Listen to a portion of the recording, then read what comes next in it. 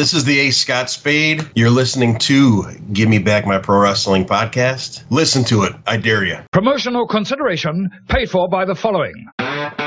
This is Steve Bowtie Bryant here. Back in the 90s, I was a pro wrestling photographer for the South, and I released what might have been one of the original sets of indie trading cards. I ran across some of these original sets. They were up in Randall Fanning's attic all this time. PG-13 rookie card, Ricky Morton, George Weingroff as the Sheep, Chris Champion, Reno Riggins, Billy Montana, Gary Valiant, the Scorpion, the Medic, Rick Reynolds, Jeff Daniels, Mephisto and Dante, Ben Jordan, Steve Neely, Marcus Woodrow, Clinton Charisma, Little Farmer John. If you'd like an opportunity to get these cards, contact me now. You can get them for only $49.99. Contact me at Steve Bowtie Bryant at iCloud.com. Get your set now while supplies last. Ladies and gentlemen, welcome to Give Me Back My Pro Wrestling.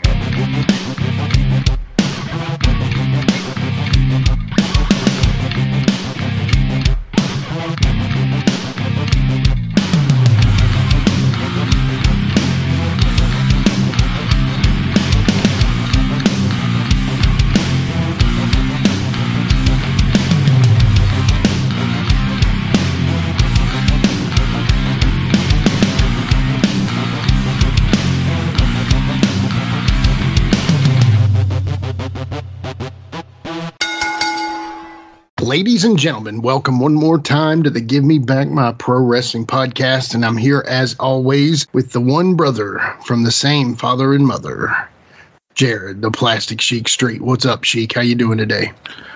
I'm good, brother. How about yourself? Man, I'm good. Just, doing the thing as always. So, yeah, whatever that is. Rocking and rolling. Strutting and strolling, baby. Yeah. Woo. Yeah. Tell him, hoot. What's going on your way?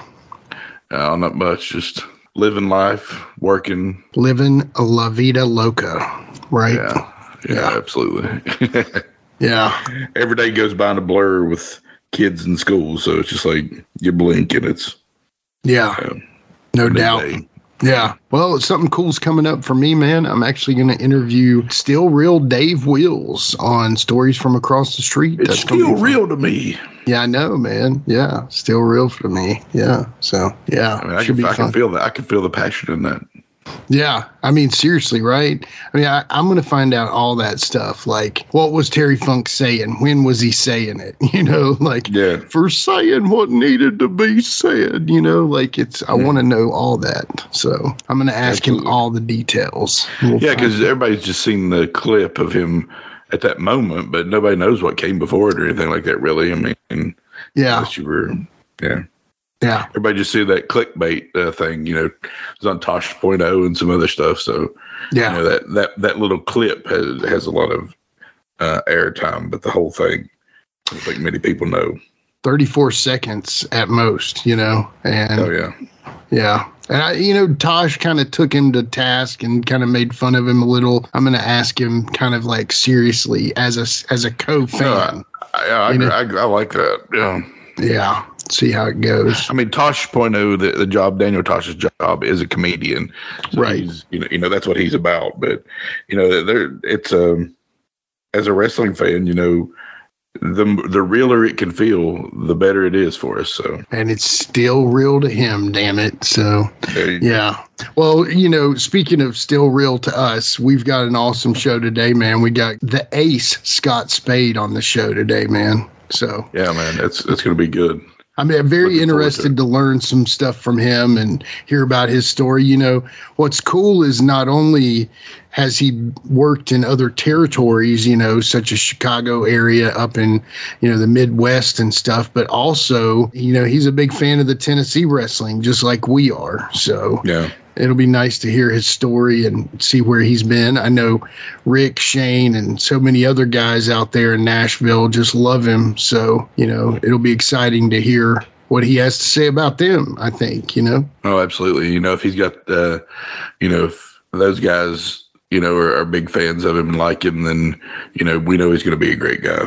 Yeah, 3 people have told me to get him on the show: Shane, Rick, and Ben Jordan. And so that's like the 4 horsemen, or 3 of the 4 horsemen of the people that I need to hear it from. So, Absolutely. Yeah. Yeah. But I think it's going to be a lot of fun, man. Of course, we just had Chris Kern on, and very happy with that episode. I think a lot of people enjoyed that one. And, coming off Eron and Ben and, all the great interviews we've had. But I tell you what, that Chris one was a lot of fun too, man. So absolutely, man. They just keep getting better and better and better, man. It's Yeah, I agree. And, I'm excited for this one. So I say, let's go ahead and crank it up. You ready to talk to Scott Spade? Absolutely. Let's do it, man. All right. We'll be right back after these messages on Give Me Back My Pro Wrestling.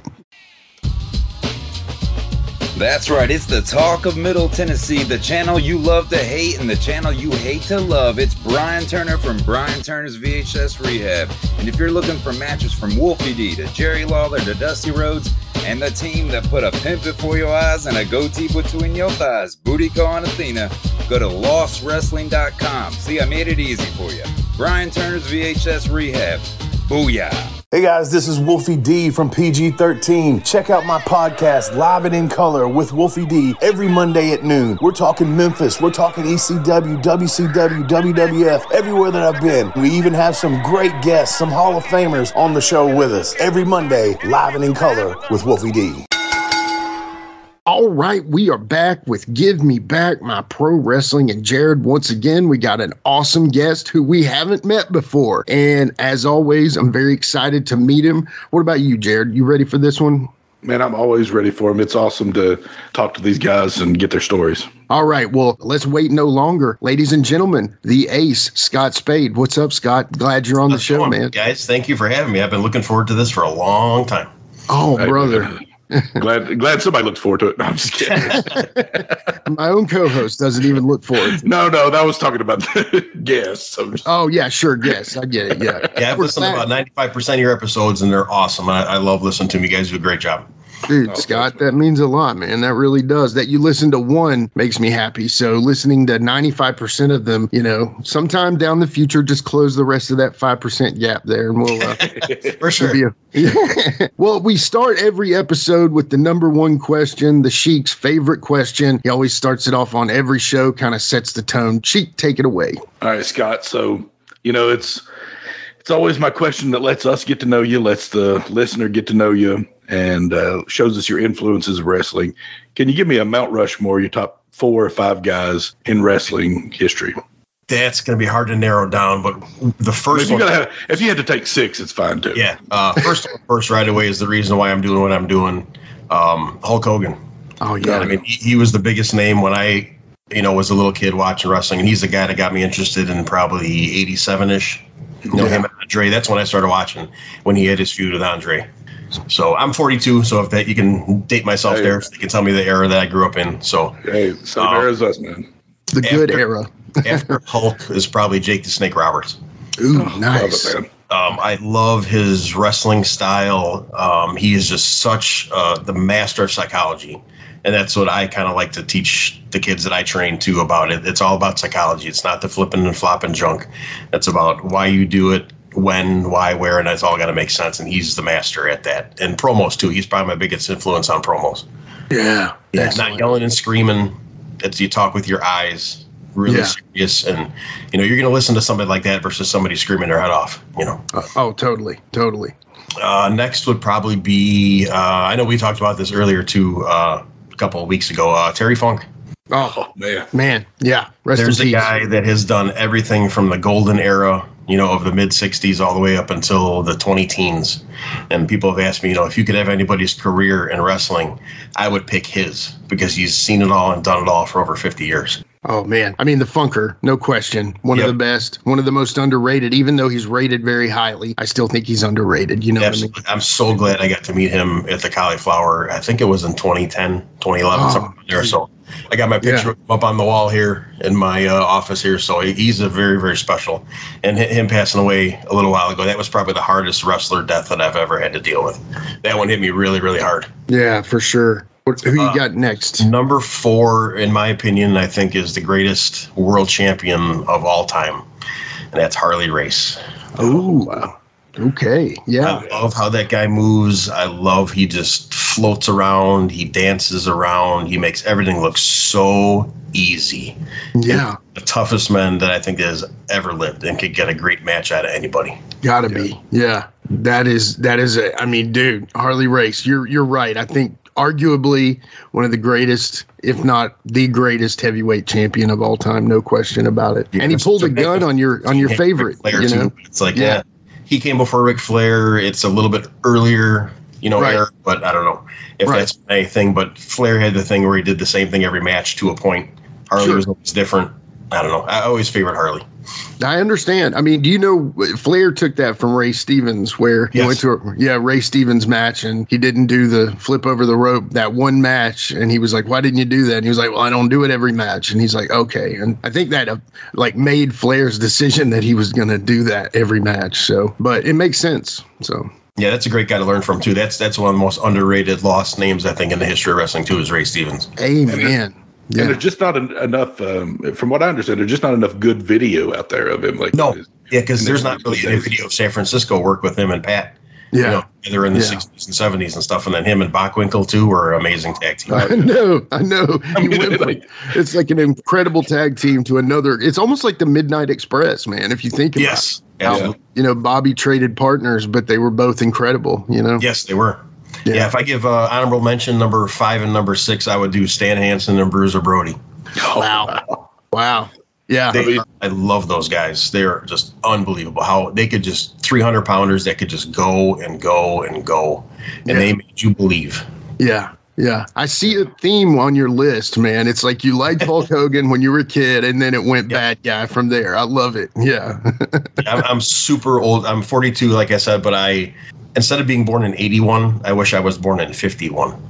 And I would have been around in that time when I like all that. I like the 60s, 70s, and really early 80s era. And I've always had that old school mentality. Yeah. My mentor, Kenny Still, he's passed on now. He grew up. He was 10 years older than me. So he saw all the guys in the 70s like Harley and like Blackjack Mulligan and those guys where it's like the, Don Jardine, and those guys where it's the great guys, the spoiler, but, and then of course the Funker too, which, man, I mean, Terry Funk was such a chameleon. I don't want to get back on him, but he was just such a chameleon. He could do so much, man. Yes, he could do any style of any era. And he just like you said, he could form to any era of wrestling, and he did it great, better than anybody. He did. Amen. Well, hey, I think that's it. Yeah. It was a great show. Thanks, Scott. That was all we needed. No, I mean, great list, man. Yeah, it was a great list. So, we always kind of, go a little different direction here now. So we've talked about the guys that really influenced you, but now we're going to talk about the man himself, our guest, Scott Spade. Once again, thank you for being on the show. We always like to start with this question after the Mount Rushmore, and that is your younger days, man. Now, again, you're from a different area from 90% of our most recent guests. So this is exciting for us because we're going to learn about a new territory that we haven't heard about as much other than our conversation with Rick Reynolds. So your younger days, brother, where were you born? What high school did you go to? Tell us a little bit about that. All right. Yeah, I'm from just outside Chicago. I grew up in Lombard, Illinois, which is probably half an hour west of Chicago. Grew up there first 35 years of my life. So I went to Lombard East High School, class of 99. And class of 99, I hear you there, 99. Brother. Yep, last one of the century. Yeah, I was in that. I was 25 years already. It's crazy. Yeah, I know, man. Yeah, my goal was to, right out of high school, to find somewhere to wrestle. I wanted to start wrestling when I was 18. But there wasn't really too many, I guess you could say, openly advertised schools around here. Yeah. And I remember every now and then on Raw, there would be a commercial, maybe 30 seconds real quick about a school.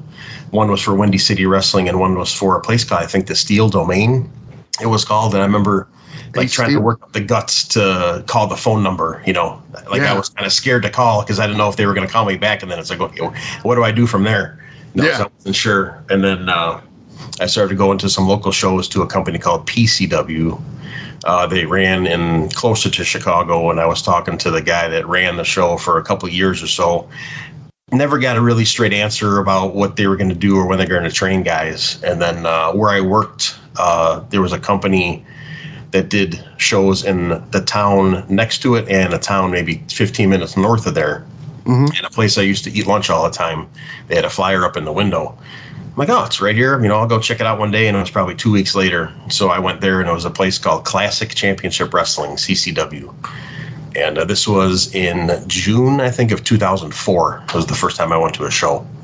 And from the very first match, I'm like, okay, the atmosphere is different. How they put a show on is different. This is where I go to train. And I saw the guys have a lot better work style than the other company did. And I talked to the owner after the match, and he kind of set me up on what they call a fantasy camp, which is it's like a tryout to see if you can handle it or if you want to pursue it further, if you like enough to want to seriously consider, signing up to do it. Yeah. So I had a concert the day before. Usually it was a 2-day thing. And I did the whole fantasy camp on Sunday instead of Saturday and Sunday. It was probably 4 hours of different things, the regular rope bumps and simple little things like that. But I was picking it up so quick. He had me doing all the basic bumps as well as just the general, bringing a fan in and doing things like that. So, and it was like $125 or something like that for the fantasy camp. And if you signed up, you had to do like $500 down, but like that money would go towards your total training payment, I guess, your training fee, I guess you could say. But I gave him all the money the day I walked in there. Yeah. And he's like, don't you want to try it first? I'm like, no, I am going to do this. Here's all the money. Sure you don't want to try? I said, no, you take this and I'm going to go get ready. So I gave him the money and I walked out of the room and started getting changed. So it wasn't a matter of if I could do it, I was going to do it no matter what. Right. The bug bit you and then it buried itself into your body, basically. Oh, yeah. So, I was born with the bug, for sure. Now, let me slow you down just a second. You said something there quickly that I want to touch on. You said you had a concert before and then you did the full day of. So obviously, Ace of Spades, Scott Spade. Obviously, there's a little bit of a hard rock, heavy metal, punk rock element to your style. Talk about that before, getting into wrestling. I mean, obviously, you've probably been a music fan all your life as well. Oh, yeah, absolutely. I grew up on, classic rock. My mom was really into music. So, I love, the classic era, Scorpions, AC/DC, all that kind of stuff. But then when I found Metallica, then it started getting heavier. Then it went to Slayer. And then my all-time favorite band is Motorhead. Oh, I can tell. That's where the name comes from. And if there was anybody that was like a living god, Lemmy, the singer of Motorhead, he is my god. Yeah. I love his lifestyle, his image, and just the carefree, I don't give a shit about anything. I'm going to do your thing, you do my thing, and everybody's happy, and, all that kind of stuff. And he's just such a massive influence on not just my gimmick, but just, everyday life.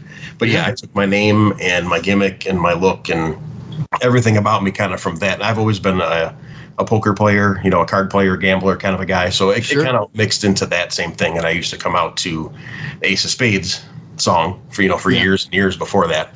So that's where my name came from. Scott is my first name, shoot, and then I chose Spade for the Ace of Spades. So I love that, man. I love that. And Ozzy's Ozzy, I recently heard Ozzy talking about Lemmy, and they were good buddies. And he wrote a lot of songs for Ozzy and stuff. And Ozzy wanted to portray one thing, as a lot of people think of, because Lemmy's so many things. First of all, I'm a bass player, but he plays the bass like a guitar. And so, I've been in bands and stuff, and then Motorhead, of course, has been an influence on me just as a bass player. But when it comes down to it, he's much more than that. He's so well read. He's so intelligent. He's political. I mean, he can talk about anything. And the conversation I heard with Ozzy recently was talking about mostly that, how, you think of him as this party and rock star, and he is, and he was, but he also had so much more depth to him that a lot of guys maybe didn't know, Oh, yeah. So, he was a very, very smart guy. Yeah. Like you said, very well read, but he always had his Jack and his pack of Marlboros every day, his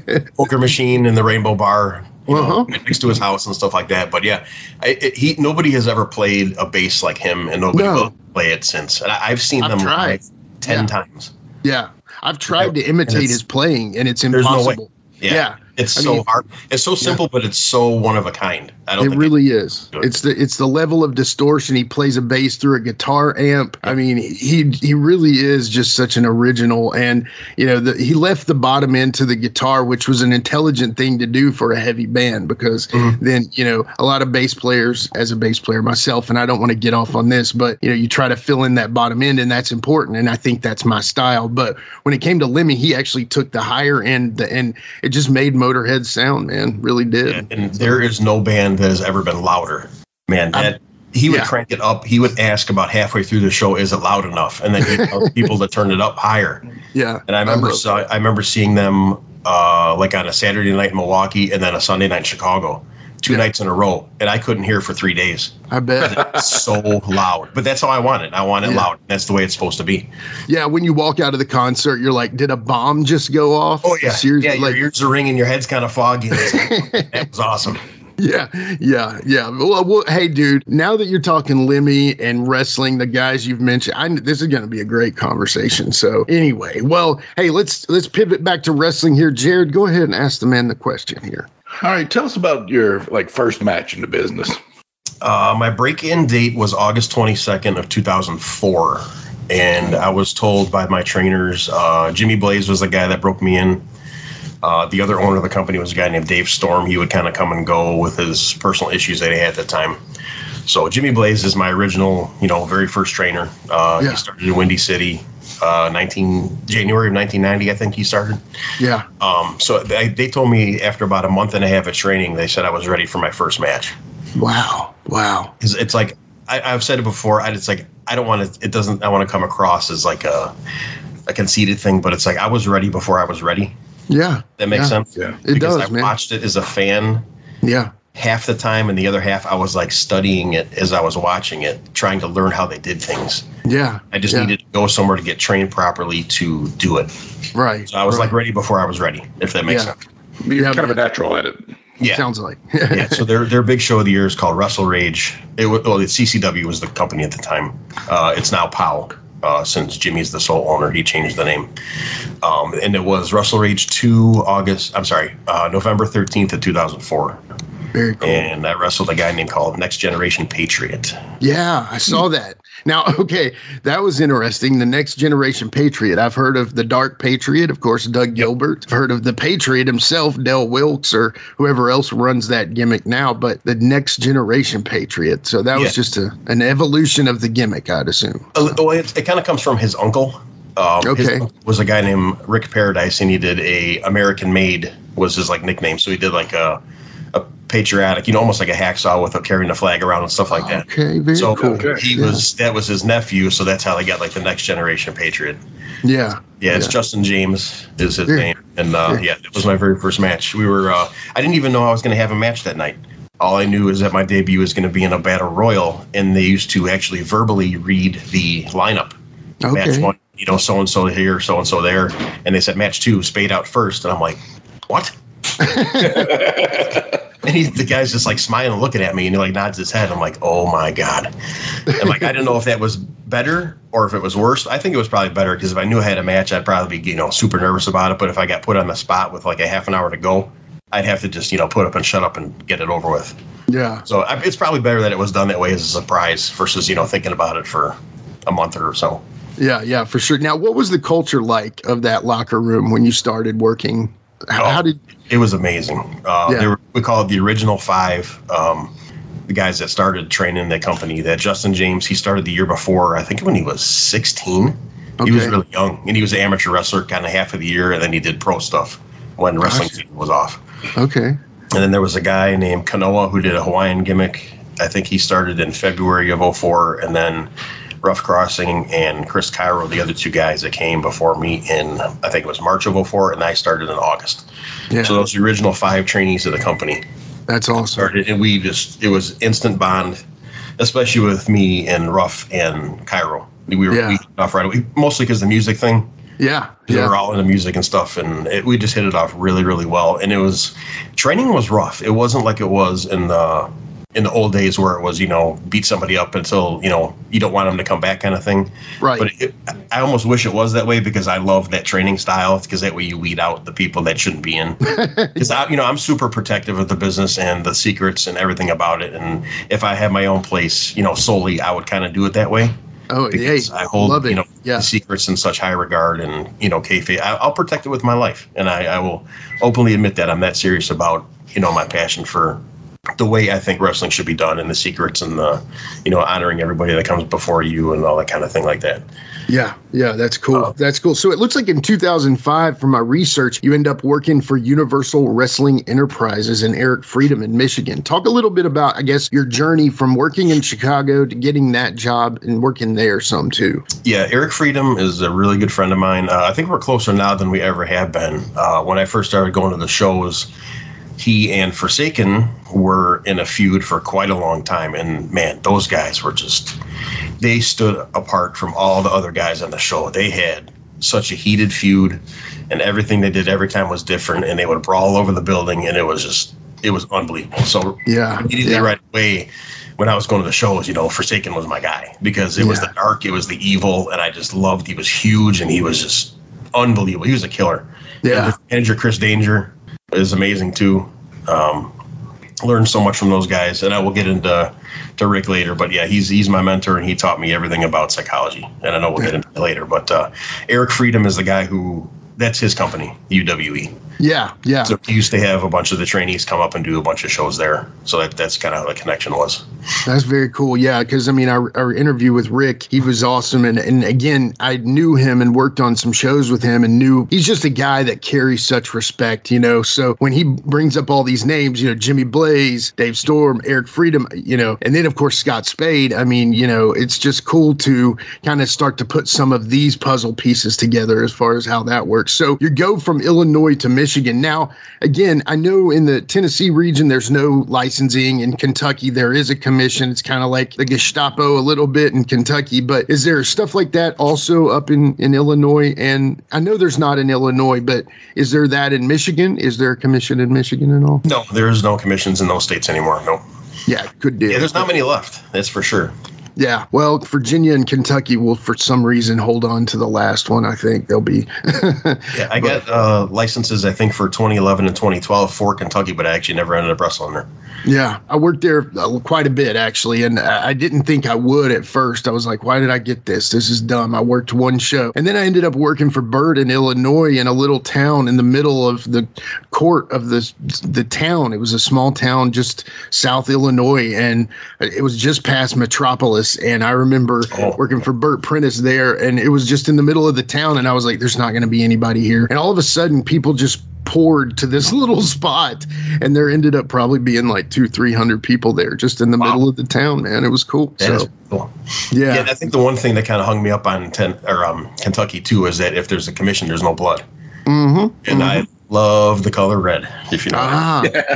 Yeah. It means green, like right? Said, red makes green. Yeah, red makes green. That's the story. I love it. I absolutely love to do it. Only do it when it makes sense, but I'm an addict. I love it. Yeah, I co-host another podcast, Wolfie D, and Wolfie was kind of the juicer of the PG-13 tag team. Yep. And then when it comes down to it, we know that Hot Rod Biggs, one of our former guests, Chris Kern was talking about how he would juice just to juice sometimes. Yes. So, I could if I didn't care so much about things making sense, but yeah, I could probably do that too. Yeah, and don't get me wrong, Hot Rod is the king of things making sense, but I think he's just a pretty juice happy guy. It's like if a hard way happens, he's cool with it. But, I'm the same way. If it's a hard way, it's a bonus, and I'm happy. Yeah, if I get hurt or I get a busted lip or a busted eye or whatever, hey, I get free juice. Yeah, I like it too.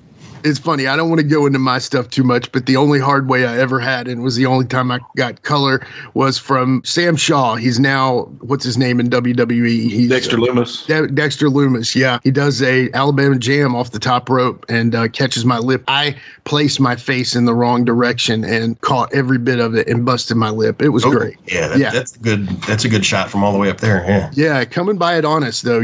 Hard ways are fun. So yes, they are. Tell us about meeting like the Tennessee guys and just like your first thoughts and everything like that. Oh my God. Tennessee to me is so sacred. because it's, Memphis has always been one of my favorite territories. Oh, yeah. And to me, Tennessee wrestling is my home away from home. It's my favorite place in the world to wrestle because it's like going back in time. Yeah. The fans care. You can get insane heat. Still believe. Oh, my God. It's so much fun. And that's the land of psychology. I tell people that's where I got my degree in psychology. It was from working in Tennessee. Amen. They teach Shakespeare there, And my hero, my mentor, the guy that I've always wanted to be like was Forsaken, Rick Reynolds. Yeah, me too. He taught me so much about everything. And he's one of those guys that he almost is like Andre the Giant. Right. Yeah. If he lets you in, be very proud that he did, because it's a very, very few select people that he does. Yeah. If he likes you, he will give you everything. And if he doesn't like you, you will know it, and you will know it fast. You'll get all the other stuff.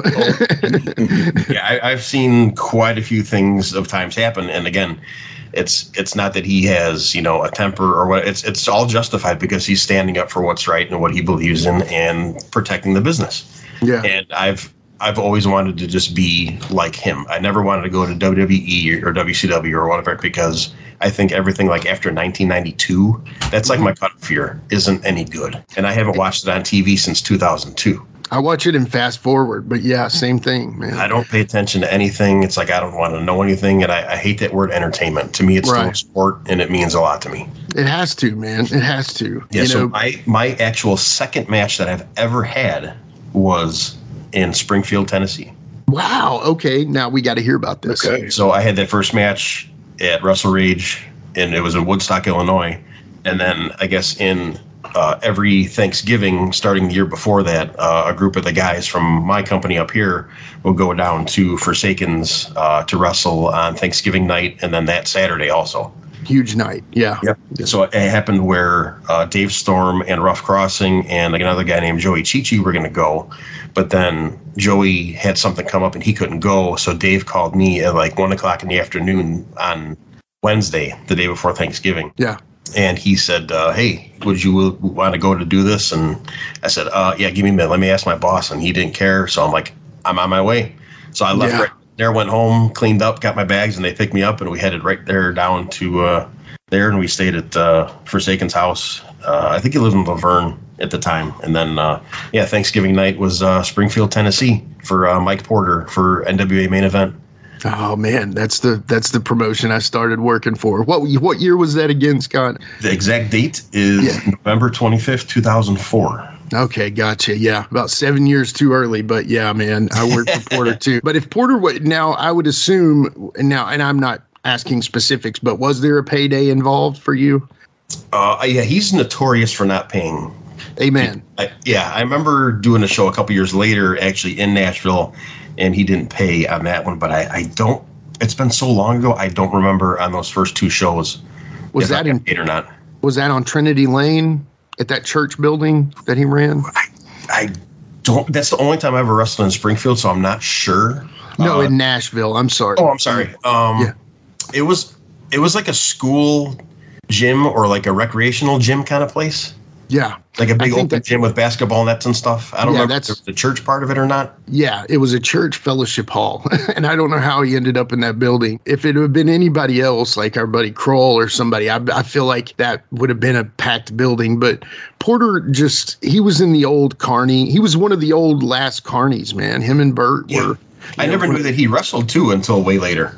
Yeah, he was a wrestler. He was actually the original Mephisto of Dante and Mephisto. Oh, that's right. Okay. Which has great ties to Rick Reynolds. But again, not knocking, he's passed on now. He was a legitimate funeral director, and he also, did his own thing with the, deceased and stuff. And I'm not painting negative connotations on that, but maybe there are some. But he is notorious for horrible pay, but when you would travel, if you would travel, I mean, I got to manage Dutch Mantel against Jerry Lawler for Mike Porter and Bert. So he would pay when you went out of town, but when you were in town, he treated it like Memphis TV or something. So. Yes, I think I remember hearing a reference to say it's something like TV. Oh, if I'm doing the show or whatever, you don't get paid. Like I said, I only remember that one show, and that one in Nashville, I wrestled Derek Neal.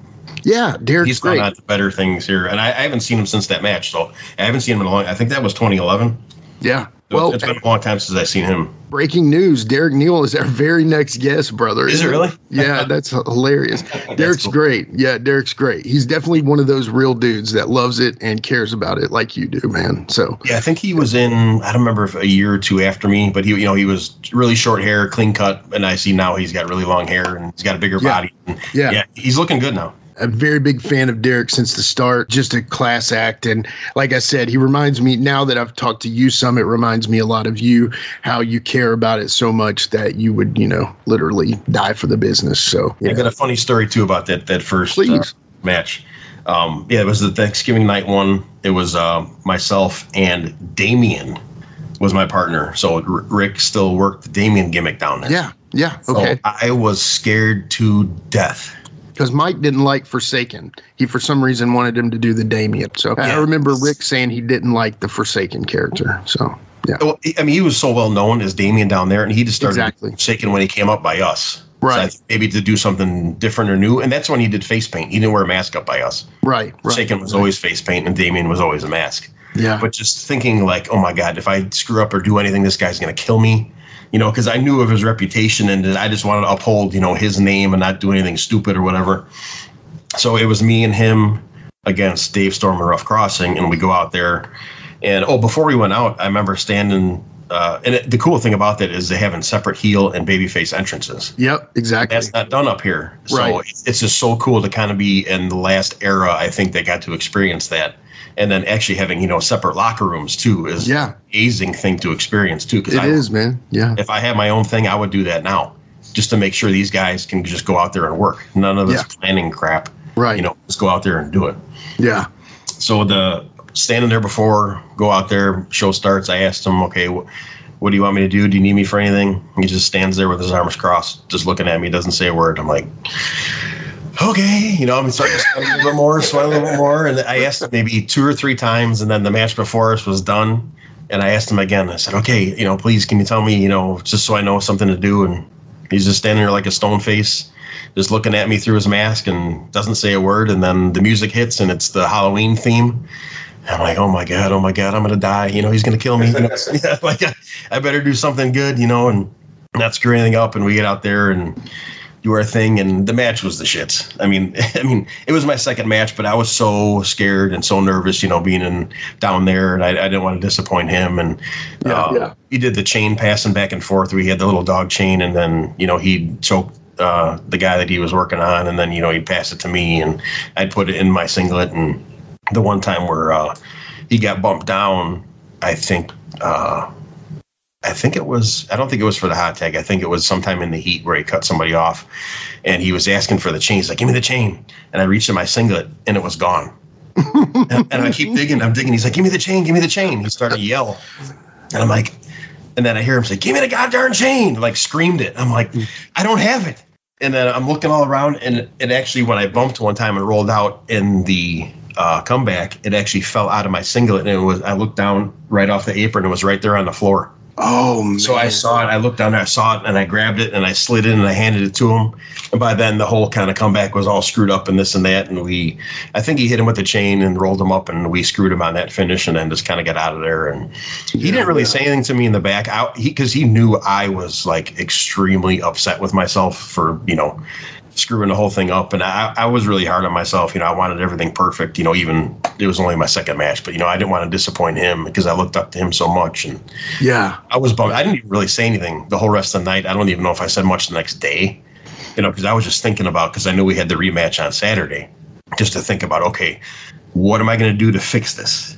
That's the thing. How can I redeem myself? Yeah. So that next Saturday, it was same thing. It was Mike Porter was promoting at Freddie Morton's auction house. Yep. Which that's probably the place that I've wrestled more than any other place in Tennessee is in Columbia.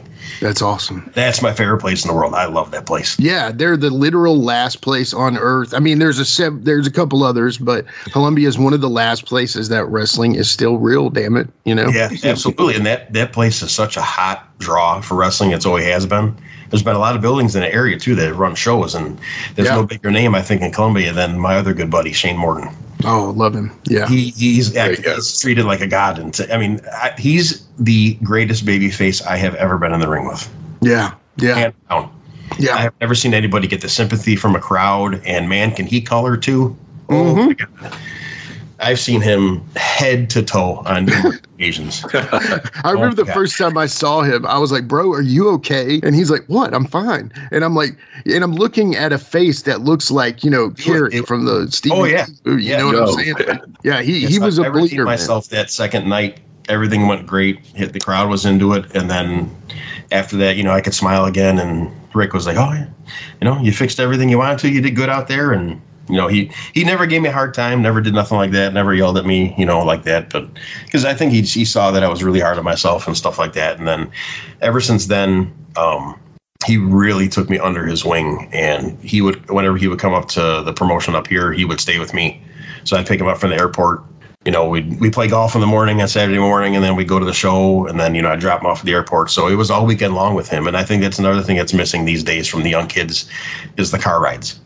Oh, man. Yeah. I was just about to ask you that. Tell us about some of those, especially going to Tennessee, coming back. I would love to hear. Just him being up here with me, going to the shows up here. It's like there's so much knowledge that is passed on in the car. Yeah. Yeah. These kids in the last, like I said, I think might be the last, class that came in that got trained, that got to experience that, where they got to do the car rides with the older guys. And it's like you want to, think of ideas of what you want to do, before you get there. And then, you get analyzed by a vet after the show. You should have did this here. You should have did this here. Why'd you do that? You could have did this. So, that's where you really, really learn, is in the car with an older guy. And a lot of guys used to break in the old days, a brand new guy would get put in a tag team with a veteran wrestler. Yeah. And that's like the best way to learn, because you're actually out there in the ring and he's teaching you on the job. Yeah. But those car rides are so important. I remember my few car rides that I would take with certain guys. Like, I just am so appreciative of those times. I know so much, not like you said, so much knowledge is gained just for the young guys in those car rides. Yes. And that's part of the deal, man. That's getting those car rides and just shutting up and listening, but also asking questions when it's time, Yes. And, yeah. So just give me one thing that maybe you really learned from Rick. I mean, I know there's millions, but one thing that in those car rides, one thing that you really sticks with you that was like, man, that is part of it for sure. Always kind of carry yourself in a certain way where, I don't want to say make people respect you, but always carry yourself in a way where they don't even think about messing with you. Yeah. Or, carrying yourself in a certain way where you don't want anybody to screw around with you. Never let anybody take advantage of you. He used to say a lot of stuff like that, if this happens or this happens, do this or that, to protect yourself. If you have to do this, or, don't put yourself in a situation where something can go wrong, or, just what to do, when and why and where and how, certain things in the match, psychology stuff wise. He used to show me, him and Chris Danger were an amazing manager wrestler combination. He used to show me how he would give hand signals to Chris when they would pass the chain back and forth, or, cross his fingers on his leg, to know when his time to come up and stuff. And just their chemistry was absolutely phenomenal. Whether they used the dog chain, they used like the metal wire hanger, pass it back and forth and choke him with it and then pass it back out, or whether it was tape or a rope or something. Those two guys were just phenomenal together. Really, really good together. Yeah. So tell me something that you learned from working Shane Morton. Oh my God, how to be a babyface. Yeah, that guy, and I think it's in the Morton blood. Yeah, if you're Morton, you will be a wrestler. Yeah, from Ricky to his son Cody, Jerry Lynn. I mean, everybody. They are so good, and they are the nicest people in the world. I love Shane to death and his whole family. They are such good people. Amen. They really are. He's done so much for me with all the different places that he's ran and booked. Because when I was working the Grand Slam building too, that's a pretty famous building down there too. I remember doing the separate locker rooms there, and he was booking and doing all this stuff, and he put me over one of my other really, really good buddies, Buzzed Up. Yeah, Jason. And him, and I'm very close to him. He's a great guy. He put me over for their heavyweight title on the Thursday, and then he had me drop it back to him in Woodbury, Tennessee on Saturday. I'm like, oh my God. I'm like, are you sure you want to do that? He's like, yeah, man, you deserve it. I'm like, are you sure you want to do? I've always been super humble like that too, and I am, especially if coming from somebody like that. You know, he has always treated me like absolute gold. Yeah. And I think the world of Shane. I would do anything for the man. And I know I always have an open invitation to come down there. Yeah. He's looking for UConn now. So yeah, he's doing. I love that he's still doing something and offering his, wisdom, because honestly, wrestling needs people like Shane more than ever, man. Absolutely. So I almost kind of took over his Forsaken's role too, because I don't think there's any more famous feud, or one of them is the Mortons and the Devils. Oh man, no. I mean, and I wish I would have been around, down there at that time to see that feud, or the Devils and the Wild Boys too. I mean, oh man, I would have loved to see that in person. Yeah, but it's like I've always kind of taken, since once Rick retired, I'm going to be the next guy in line to eliminate that Morton name from wrestling. But last year, I did the promo with the tombstone. I found a one in the cemetery with the name Morton on it. And I did a promo, and I posted it, and all the fans were freaking, oh my God, he's going to kill Shane. And I went down there. It was after the reunion at UConn's show. And he, after 3 years of retirement, he came out of retirement to work me in a match. That is like such a special honor for me, because we've had a lot of tag matches together, but that was one and only singles match that we've ever had. Gotcha. Okay. So that was a very special thing for me, and that's one of my very highly personal, in my heart things that Shane did that for me, to come out of retirement after that long time to do that for me. So yeah, Shane, the one thing that I've learned, and Rick too in a way, but Shane was a mentor to me. He really, my mentor lived in Virginia, so once I got out of his reach, essentially, and only phone calls, he taught me this as well. But Shane drilled it in my brain: does it or make it make sense? You know what I'm saying? It was the most important thing was, does it make sense? And and he also kind of helped me, as an early, and again, man, I'm sorry I'm going off on my stuff here, but as a manager, the one thing that annoys me the most is seeing a manager just running all over the place. And Shane drilled into me, stay in one spot. Don't, and I learned how to filter the heat to my guy with Shane too, where at the very first match, I managed a guy against Shane, and there were small things that I learned there, but at the same time, Shane taught me a lot of things, like especially the does it make sense? And if it doesn't make sense, just don't do it, because there's no, you don't have to make up stuff just to keep, just to be doing something. Standing there yelling is okay, but don't do stupid stuff like running around constantly. And just like the brand new guys that are having their first matches, if you don't know how to do it, don't do it. Right. Absolutely. When people ask me, who trained you, Jimmy Blaze is always my number one, because he's the guy that broke me in. Yeah. And it's Rick Reynolds and Shane Morton. I credit as those are my three trainers. That's awesome. Yeah. So Jared, go ahead with your question. All right. So I see in 2006 that you got to work a legend in a 6-man tag, King Kong Bundy. Oh, yeah. What about that? That was the very first name that I got to work in the match. That was up in UWE in, I think that was in Farwell, Michigan. It was at a high school. Okay. And I remember walking in there, and it was supposed to be, I was wrestling some other guy. I don't remember who it was supposed to be, but it was a 6-man tag that Bundy was going to be involved in, and one of the guys didn't show up. So I think I just did a battle royal that night, and Eric Freedom put me in that spot of the guy that didn't show up. I'm like, oh my God, thank you so much. This is going to be awesome. when he came in, that man has the largest back I have ever seen in my life. Yeah. The widest back. He was humongous. Yeah. And I don't know if anybody's ever really told stories or heard anything about him, but he is one of the nicest people that I have ever met, as far as, a big name guy. He was and he has such a sense of humor on him. And I know he did a lot of stand-up stuff, actually. Yeah. In the couple of years before he passed away. Yeah. So he was a really, really funny guy. That's what I've heard, is that the interviews that I've seen him, he is just so real and hilarious. It's just like, he almost, I'm sure he has some sort of ego, but it seems like he just is so humble too, he was an amazing guy too. And I always made it a point, and I still do to this day, when I meet somebody, that came from the era that I like, the very first thing I have to go talk to them and tell them, thank you. Yeah. Thank you for everything you've done in this business. Thank you for influencing me and me watching you. And thank you for influencing me on my career. If there's anything that I've seen you guys do, that I've picked up on and, added it to what I do, but, put my tweak on it, thank you for everything you do, because they don't hear that enough. and they deserve it more than anything.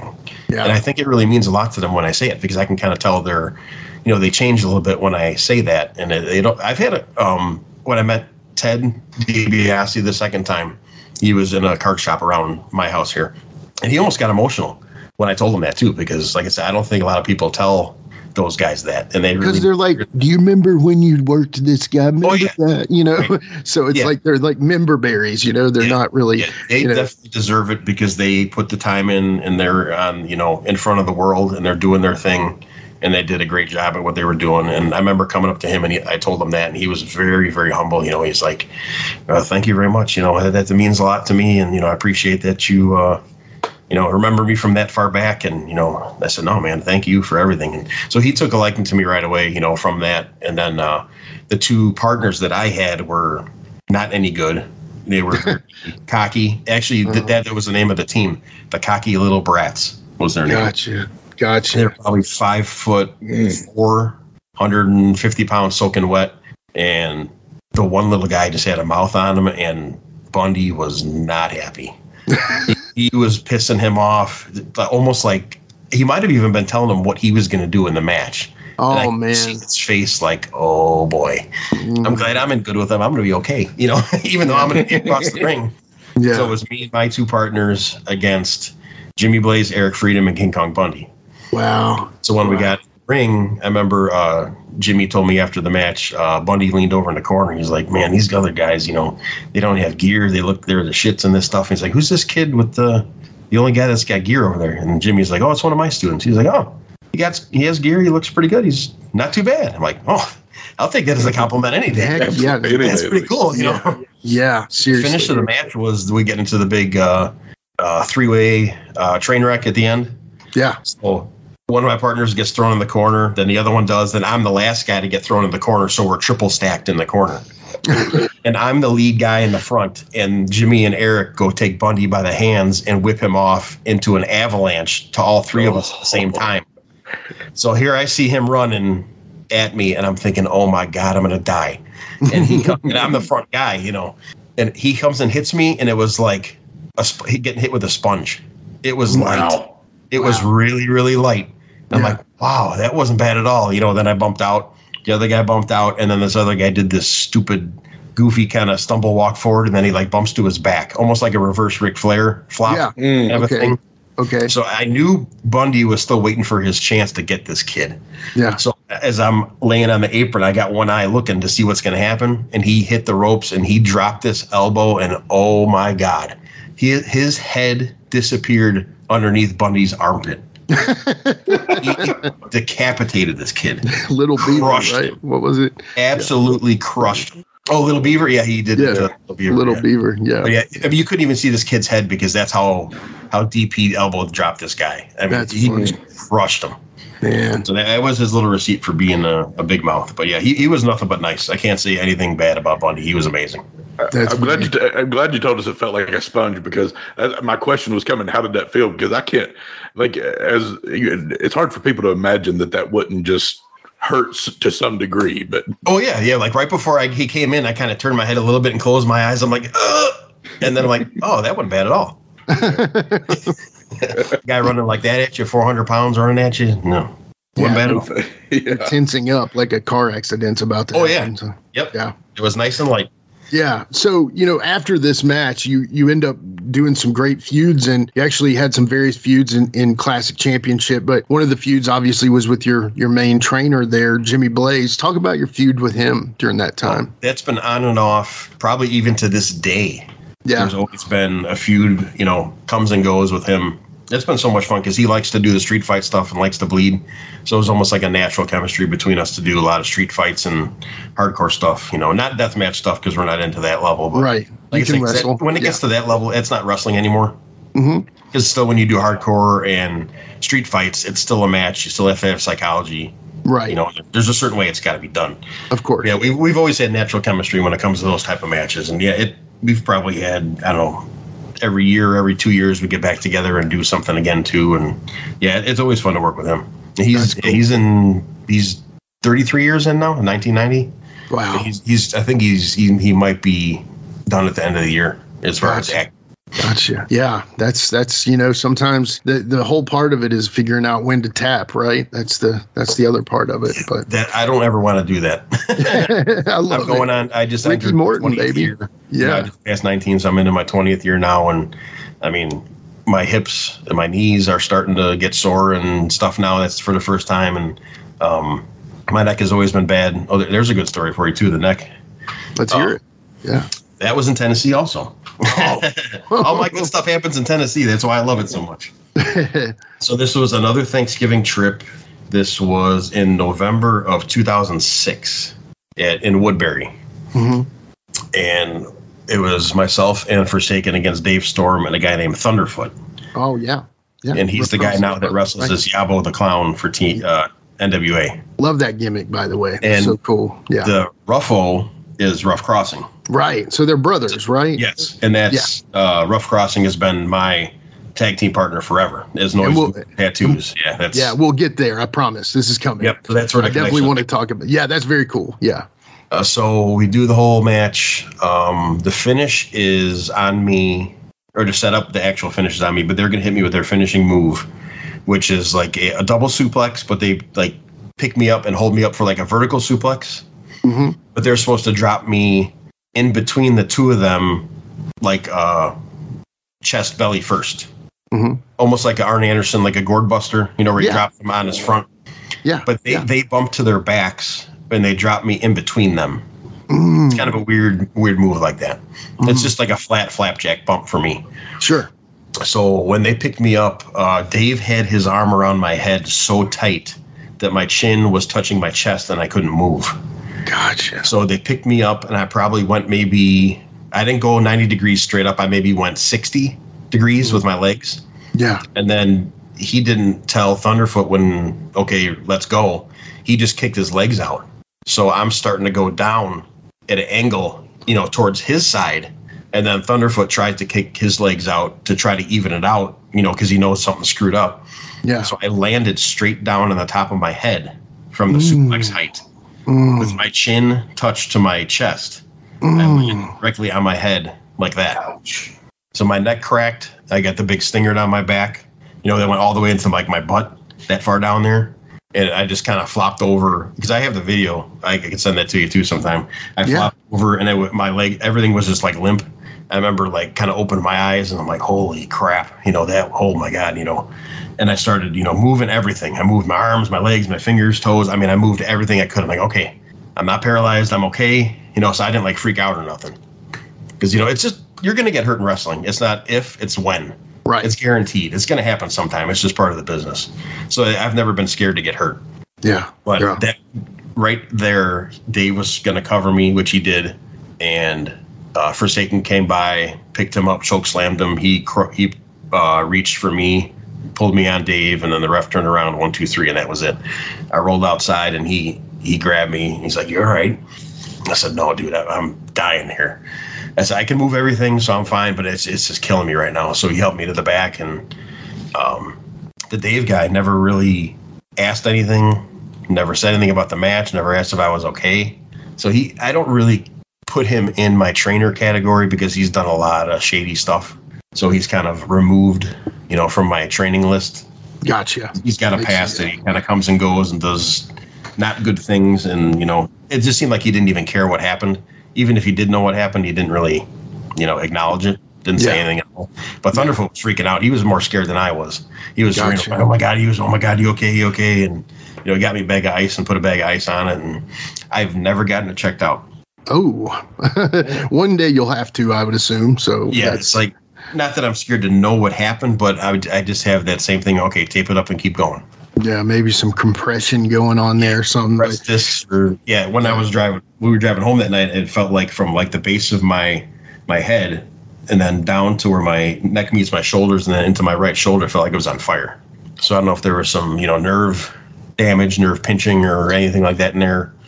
But even after that match, there were 2 or 3 matches later, I went out there again and did a run-in in the match later that night. Gotcha, man. Yeah, well, get it checked out soon, man. Definitely sometime. Yeah, I've never ever taken time off. Yeah. Well, if you notice anything going numb. Yeah, so I'm going to keep going as long as if I can walk to the ring I'll still do it. But the day I can't walk to the ring, then I'll be done. So you really are like the Terry Funk. So I get it. Tell us a little bit about working Jamie Dundee. Everybody's got Jamie Dundee voice, right? But I can't do it that well, so I'm not going to. Oh, come on, man, you can do it. Yeah, that was another connection through Forsaken too. He came up to one of our CCW shows, and we used to do something called the Fans Pick the Matches, where it was a shoot where we had two different buckets, heels on one side, babies in the other. And the ring announcer would call a person's name to come up and pick a name out of the jar or whatever. Yeah. So it was actually a shoot thing. And, we just had certain finishes if certain people did this or if you worked this person. The very first name that got picked was mine when we did it for the first time. And I'm like, oh, my God. I hope I call Jamie. Because that was one of his first shows up there. And sure enough, the guy picked Jamie Dundee. So I got a singles match with him, and it was amazing. Yeah. It was so nice to be in there with somebody, from the good old days, that can just – and it was a whole walk and talk thing, too. Right. So I was super comfortable. He was comfortable, and he had no problem putting me over, which I really appreciate. Again, that matters to me. It's who cares about who goes over, as long as it makes sense. But yeah, we got to be really, really good friends. And then he started booking in another CCW Coliseum Championship Wrestling in Evansville, Indiana at the Coliseum. And that became one of my absolute favorite places to work because that's the famous Wednesday night in the Memphis circuit. Yeah. Memphis on Mondays, Louisville Gardens on Tuesdays, and then Evansville on Wednesdays. Yeah. He used to do legend shows where he would bring in all the old names, and I think we missed the first one, and he had us come down from the second one. We did every one after that. The first Wednesday of the month, he would have the legend shows.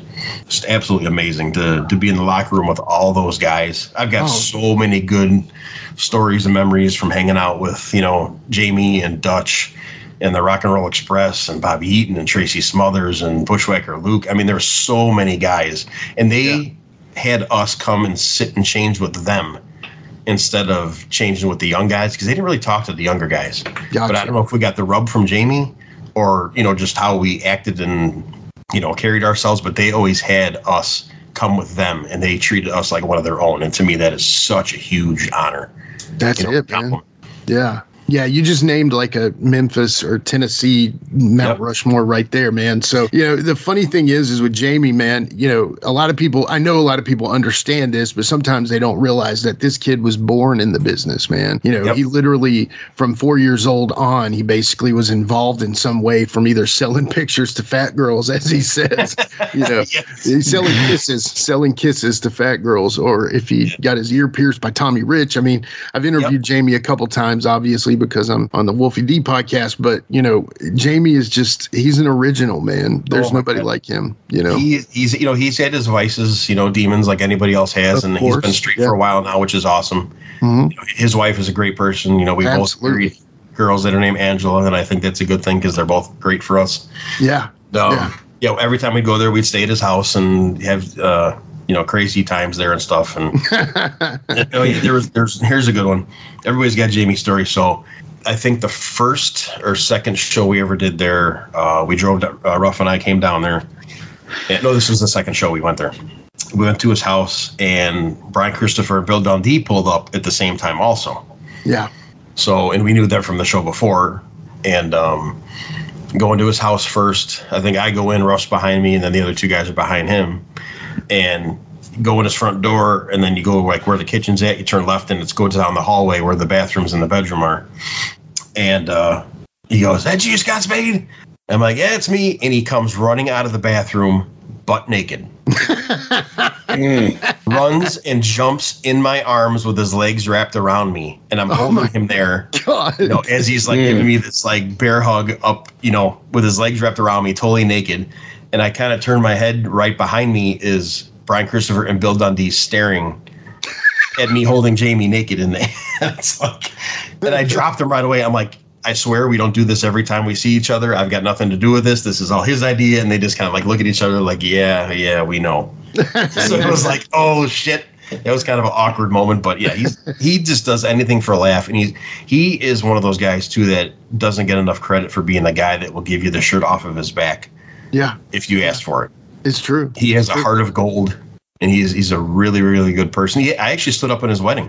Wow. Okay, that's awesome. It was me, Buzzed Up, and Bill Dundee for the guy standing up in his wedding. Very cool. Oh, nice. Yeah, very cool. Got to meet his mom. She was a really, really sweet lady. Yeah. So she passed away. Beverly. Yeah, she was really, really nice. Yeah. Jamie, there's never going to be another one like him. He's just he's just an original, man. It's funny. I've been trying to talk to, randomly after we have him on the podcast or something, he'll be like, what are you doing with these podcasts, man? How you do these podcasts? And I'm like, well, and he's like, I got this guy in Texas. He's wanting to do a podcast. He's Jesus, Alan Coe. He's going to do one with me. And I'm like, well, do it, brother. I'll advise you as much as you need. And I'm also trying to beg him to do some sort of comedy show, but I can't remember stuff, man. And I'm like, you don't have to, Jamie. Just pick somebody and talk about them, He's so good at just coming up with. He's very quick-witted. So he doesn't have to come up with an act. He could just go out there and just do it. Riff, man. And he's the king of the name game. We have the name game with you coming up here in a minute, but he truly is. You could do a whole episode just on name game, with him. Yeah, so, being born into the business like that, he's seen so many guys. Yeah, exactly. Yeah. Join me, Gene Jackson, for the Jackson Interaction Podcast, where I'll be doing one-on-one interviews with people from the world of professional wrestling, as well as stand-up comedy.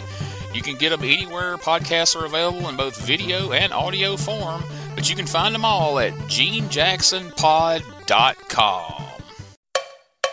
If you're a fan of rock and music, I'd really appreciate it if you took a moment to check out my podcast. It's called the Decibel Geek Podcast. We've been doing it for about 10 years now. We talk about Kiss. We talk about Ozzy. We talk about Motley Crue and Guns N' Roses and Metallica. We talk about all the legends from the 60s and on, up to brand new bands that you should be hearing about today that you're not going to hear on the radio. It's Decibel Geek. Wherever you find your podcasts, you'll find us there. If you love rock and roll, I can almost guarantee you're going to love my show.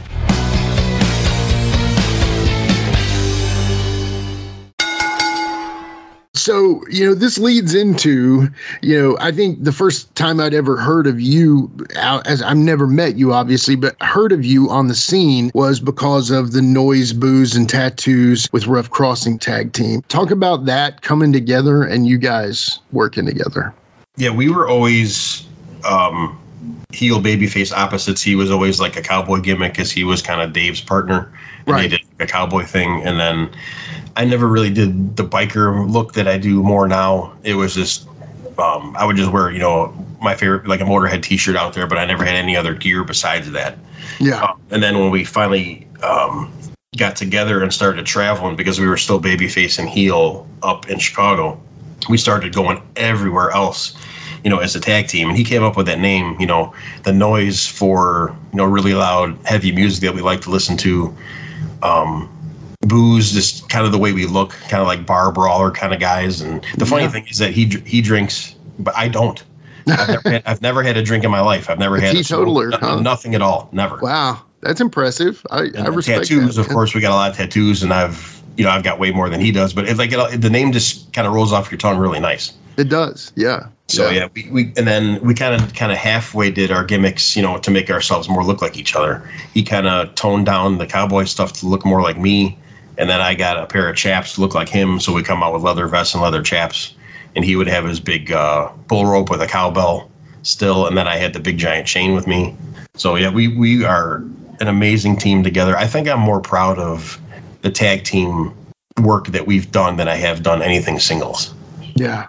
That's just how much I value us working together, because it's like a Heart Foundation or a British Bulldogs kind of a thing where you don't even have to talk to each other when you're out there. You can read each other's minds. Yeah. And there's not a people that can experience that unless you really have that partner that's just so in tune with your own brain. You just give them the look, and this is, we just know what we're going to do. We know the way we think. We know, what we're going to do next, and we don't even talk when we're out there. Yeah. And we're a very, very good team.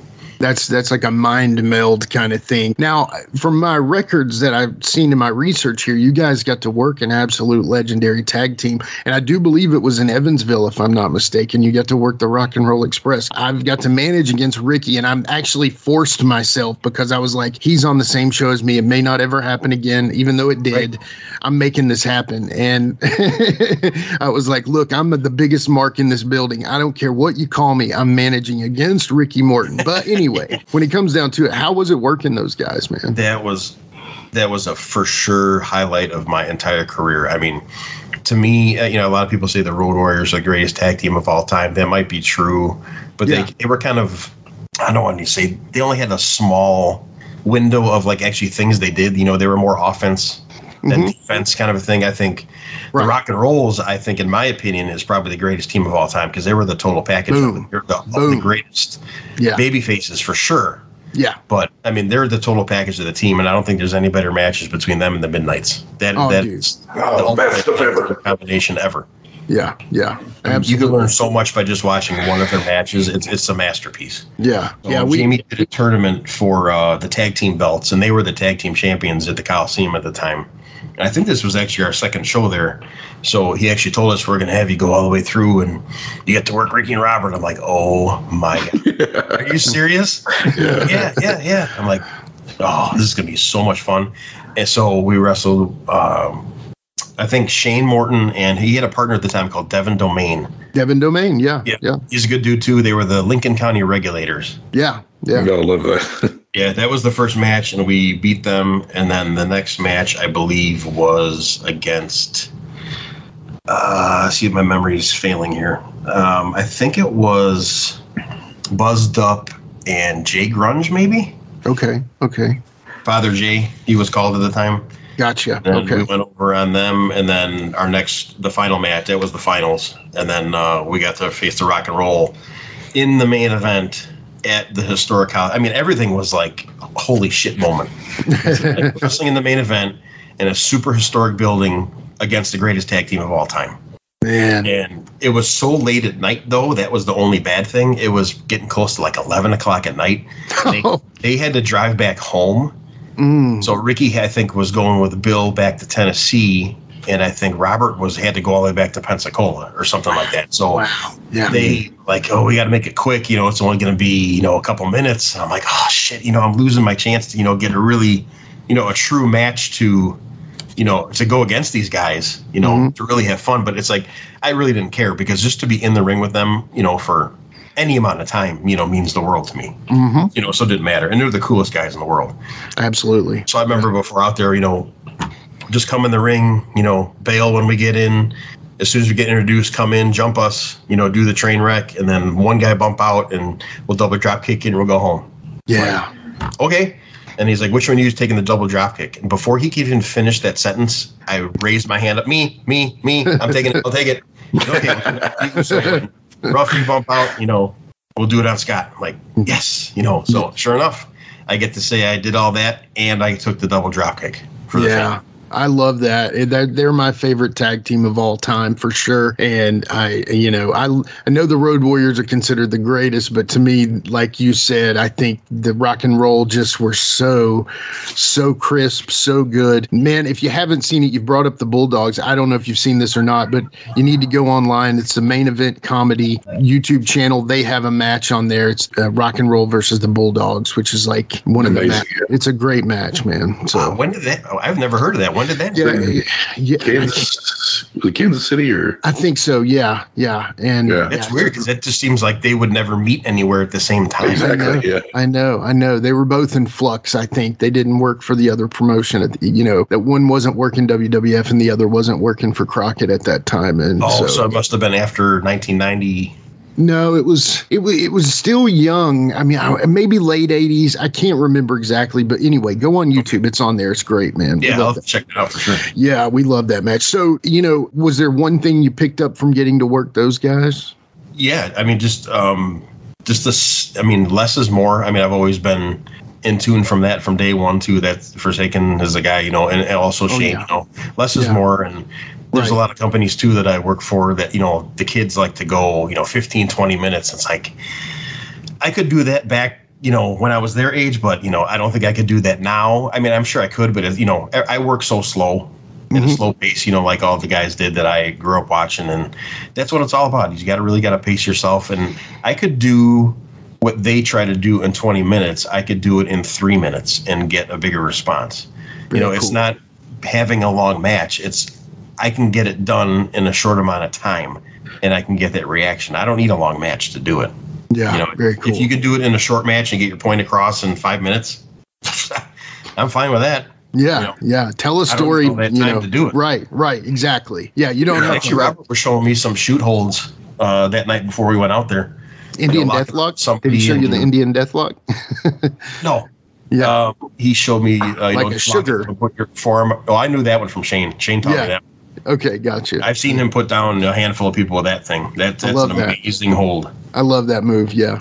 Yeah. Robert was showing me when you lock up, putting the forearm across the guy's face and doing this here with leverage things and stuff like that. And yeah, that was really, really cool. And they sat me down over there too, and them two and Dutch, and I don't remember who else was there. I think it was just those three. Like, come here, kid, grab a chair. And man, I couldn't grab a chair fast enough. So they were just a bunch of stories of all just their experiences weekly at the Coliseum. I'm like, oh my God, that is my favorite thing in the world, just to sit there and hear stories. Now, okay, tell me, I know you're going to say this but the one thing that Ricky said to you before you all went out there, what was it? What he said to me? Don't hurt me? No, I don't remember him saying that. Really? I don't remember him saying anything besides just, double drop kicks to finish and, we'll see you out there, guys. Gotcha. Okay, well, that's cool. I've just heard him say that. Now, maybe that's because you came with a little bit of a history that he had kind of gotten to know. Maybe he trusted you a little more, but I've heard him say, now, don't hurt me. I have heard that before, yeah. But, yeah, he's seen us before that. And, again, I think I'm sure Jamie mentioned something to him, too. I'm sure he wouldn't have put us with them, if they did feel comfortable for it, or, we wouldn't be able to take care of them. So Right. That's cool. I'm just going to interject and say that the Rock and Roll Express versus the British Bulldogs was part of the AWA All-Star Wrestling, March 5th, 1989. So, really? Cool. I knew Rock and Roll did a couple AWAs, but I never knew Bulldogs did. Yeah, because they kind of clashed with the Midnight Rockers for just a second. That was kind of like a dream thing, too. Yeah. All right, and my next question. Tell us about working, is it 2011 Gypsy Joe's retirement show? Ooh. I remember 2011. I remember being at shows with him in the early days, 04, 05, the Grand Slam. He was up there, but I don't know. I can't remember doing a retirement show. Yeah, it showed that you worked with Shane. You tagged with Shane on the Gypsy Joe retirement show. Maybe I remember that match. Yeah, I don't remember being labeled that. Okay. So, yeah. That's a really, really weird tag team match because it was like half of a baby and half of a heel on each team. Right. Instead of me and Forsaken against Rough Crossing and Shane, it was the other way around. It felt so awkward too, coming in the babyface front door. Yeah. In Tullahoma, it's like, this is not right. I'm not supposed to be here. Yeah. It was really, really weird. So what was the story with that? I don't know why they switched it. Okay. I really don't know. Gotcha. But it was just weird, doing what I've done before that there. And then all of a sudden one week I'm coming out with Shane, the biggest baby face in the world down there. And it's like, I'll just follow what he does, I guess. It just felt really awkward, to be a baby, especially there. Yeah. But yeah, I'm glad you said that, though, because that's something I could probably put in my notes, too. I didn't know it was a Gypsy retirement show. Yeah, that's the official title of it. And it was in Tullahoma, and it was for SWF. So, yeah, that's a real cool building, too.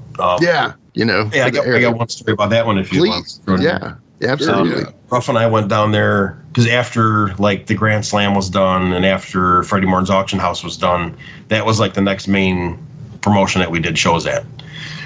And then I've been at a bunch of shows with Gypsy before, too, and he was a great, great guy. And I always remember his famous quote, hit me harder, hit me harder. Yeah. Yes, he treated me really, really well, and I really appreciate that, too. And he trained Rick, so I'm sure there was some, this guy's okay, so, treat him well. Right. So, yeah, he was a great guy. I got nothing but good things to say about Gypsy. He was definitely one of the toughest guys I have ever seen in my life with all the stories and everything like that. And the very first time I ever met him was at the Grand Slam. And I came up to shook his hand, and he was sitting right next to Rick, and he just stands up really quick and almost gets in my face. He's like, "So, you know everything about me, kid? Tell me. What do you know about me? Tell me." And I kind of take a couple steps back, and I put my hand down, from trying to shake his hand. I'm like, oh, my God, is this guy going to kill me? Yeah. And Rick's just sitting there with a big, giant smile on his face. And I'm like, he's like, "So, kid, come on, tell me. You know everything about me. Tell me." And then he's just like, no, I'm just messing with you. I'm like, whew. I thought I was going to get killed by the legend himself. He just put his arm around me. He's like, I'm just messing with you. I'm like, oh, thank God. Rick is just sitting there in his chair laughing his ass off. And I go up to him like, "You jerk. You set me up for that one, didn't you?" And he's like, "Yep, I did." The world's toughest wrestler is in my face telling me to tell I knew his reputation. I've seen his stuff in Japan before that. And I've heard so many stories about him. And that just like really caught me off guard. I was scared there for a minute. Yeah. He just smiled and laughed about it. And so that's a pretty cool memory I have of him. That is very cool. Yeah. It's all a home match. It was me and Shane. Oh, I'm sorry. Crossing against Doug Harrison. Remember him? The guy with the snake? Yeah. Super, super nice guy. I love him too. And Shane Morton, they were the tag team champions then. And I think it was probably August or July, and it was 100 degrees out there. Man, was it hot. Mm-hmm. It gets hot in Tennessee in the arena. Oh, my God. Mm-hmm. And we probably went 40 minutes. We didn't say a word to each other before. We didn't say hardly anything at all in the ring to each other. And it was an amazing, amazing match. And I remember in the open, Doug Harrison locked up with me. We did something, and I ran, he put me in a go behind, and I ran over to Rick and, hugged him, kind of like a effeminate kind of thing. And everybody was always giving us shit and stuff. And then we locked up again, and he pushed me back into Shane's corner, and he did a clean break. And Shane took the tag rope, stuck it in my ear, and screamed "snake." And I screamed at the top of my lungs and ran over and jumped in Rick's arms and stuff. So it's like, it was a really, really funny, ad-libbed moment. You just thought of that. I just played with it the whole time, and it got a good pop from the crowd. And that was a really fun match. And that's the thing I love about just going out there and just doing it and just playing off of who you're working, playing off the crowd, and you don't talk about nothing. Right. That's so good. Yeah. Shane is just the king of that too, man. He is just ad lib, and that's one thing that I love about Shane is he's all about the small little stuff that just kind of, it entertains the guys in the ring at the same time as it does the crowd, It's so fun. And I think on the hot tag, one of the things too, Ruff got a hot tag in a different match we were in, and I know Shane's famous line too. Ruff blasted Shane with a forearm. He's like, "Oh, damn, do I owe you money?" I'm sure you've heard him say that before. Oh, yes, I have. Yeah. I could almost hear him when I was in the corner on the other side that he yelled that out, and I was just laughing. Oh, man. Well, there's so much. We're going to, so it's kind of wrapping things up. We're going to lead into our famous name game here. But, there's so much stuff we can talk further about. We can get you back on. But leading out of the Tennessee stuff, but I just would kind of like to know, especially since you've really had your home base there in the Chicago area there, what would you say is the current state of, maybe from your Tennessee time leading up to now, what would you say is the current state of Chicago wrestling as it is? There's so many promotions right now. I think that's a negative. Yeah. It's like Memphis, man. Memphis is like that. Yeah. There's so many going on, and there's so many of the same guys that work for so many of the same companies. Right. So it's like you can go to any company and see the same guy. So it's like, why would you go to this certain company when you can just see him somewhere else? Right. And I understand the point of getting yourself out there and work in different places, but go further away. Go travel, in different places. Yeah. Yeah. And just like the same thing, like how I train guys. They actually made me a trainer only after I was in a year. Wow. Made me a trainer. So I've been training guys for 18 years. Did you have a sports background, man? Did you take to it so easy because of that, or are you just a natural? I didn't do amateur wrestling. I just did it as part of gym class, but I always played baseball. I was big into bowling. Even though it's not a physical sport, but baseball is really the only thing I really did. Yeah, but in the Chicago area, that in the Illinois, in the Midwest, because you're not, I was like thinking this might be our first Yankee, but you're not a Yankee. You're just a Midwestern Northern guy. That's actually what my wife too. Because she's from Kentucky, and I always call her a Southerner. And when the Civil War reenactments, I'm gonna go turn her into the Union side, as a prisoner and stuff like that. Shit. So yeah, she calls me a Yankee too, just because it's past that northern line. One of Shane's things too, when he's a heel, when he was up here, he would always say, if it wasn't for the North, we would have won the war. Yeah, it's just like it's kind of like a duh. It's like it's so stupid you got to think about it. I know that's genius. That's so funny. Yeah. Well, okay. I tell you what, man. I don't want to cut this short, but I do want to lead into the name game. Are you willing to play the name game with us, brother? I would love to. All right, we'll be right back. DJ, hit the music.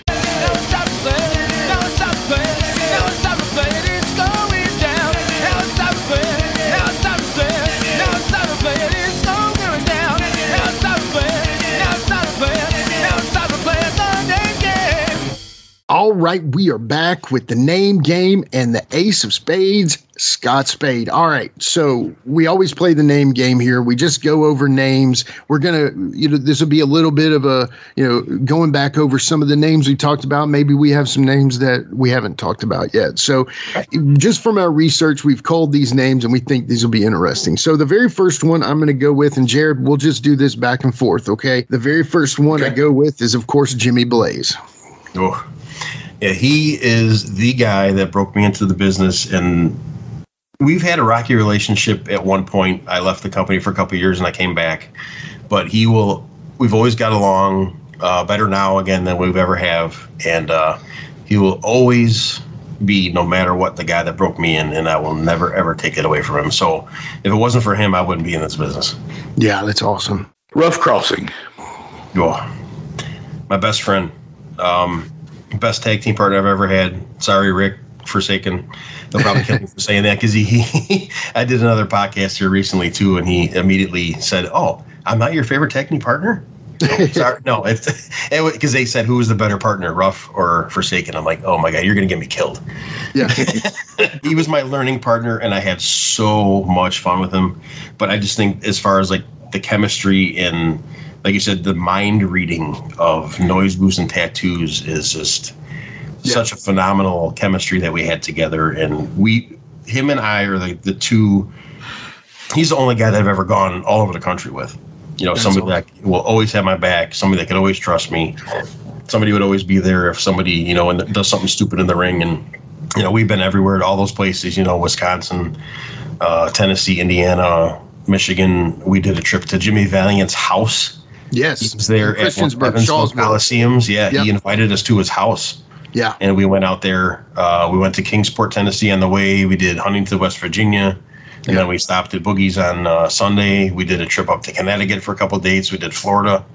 We worked for Alvin in Athens, Alabama too. We even got to be in early enough to actually work for him. I think he's passed away since then, hasn't he? Yes, sir. Yeah, I do believe so. He was pretty old, not disrespectfully, but he was pretty old, back then, when we were working for him. But yeah, we actually got to do a couple shows, for Alvin in Athens down there too. So yeah, we've been everywhere together, and he's been the perfect partner. And I know he's really busy right now, do the NWA thing, and we still got to hook up one of these days, to get BT going again. If we can just do a match here, a match there. But yeah, I miss it very much. Yeah. Yeah, great tag team they've got going there. But, talking about Boogie's school, that's funny because, I love Boogie, respect him immensely, of course, who doesn't? But I wish he were a little more selective on the guys he puts out into the world, but we won't get into that.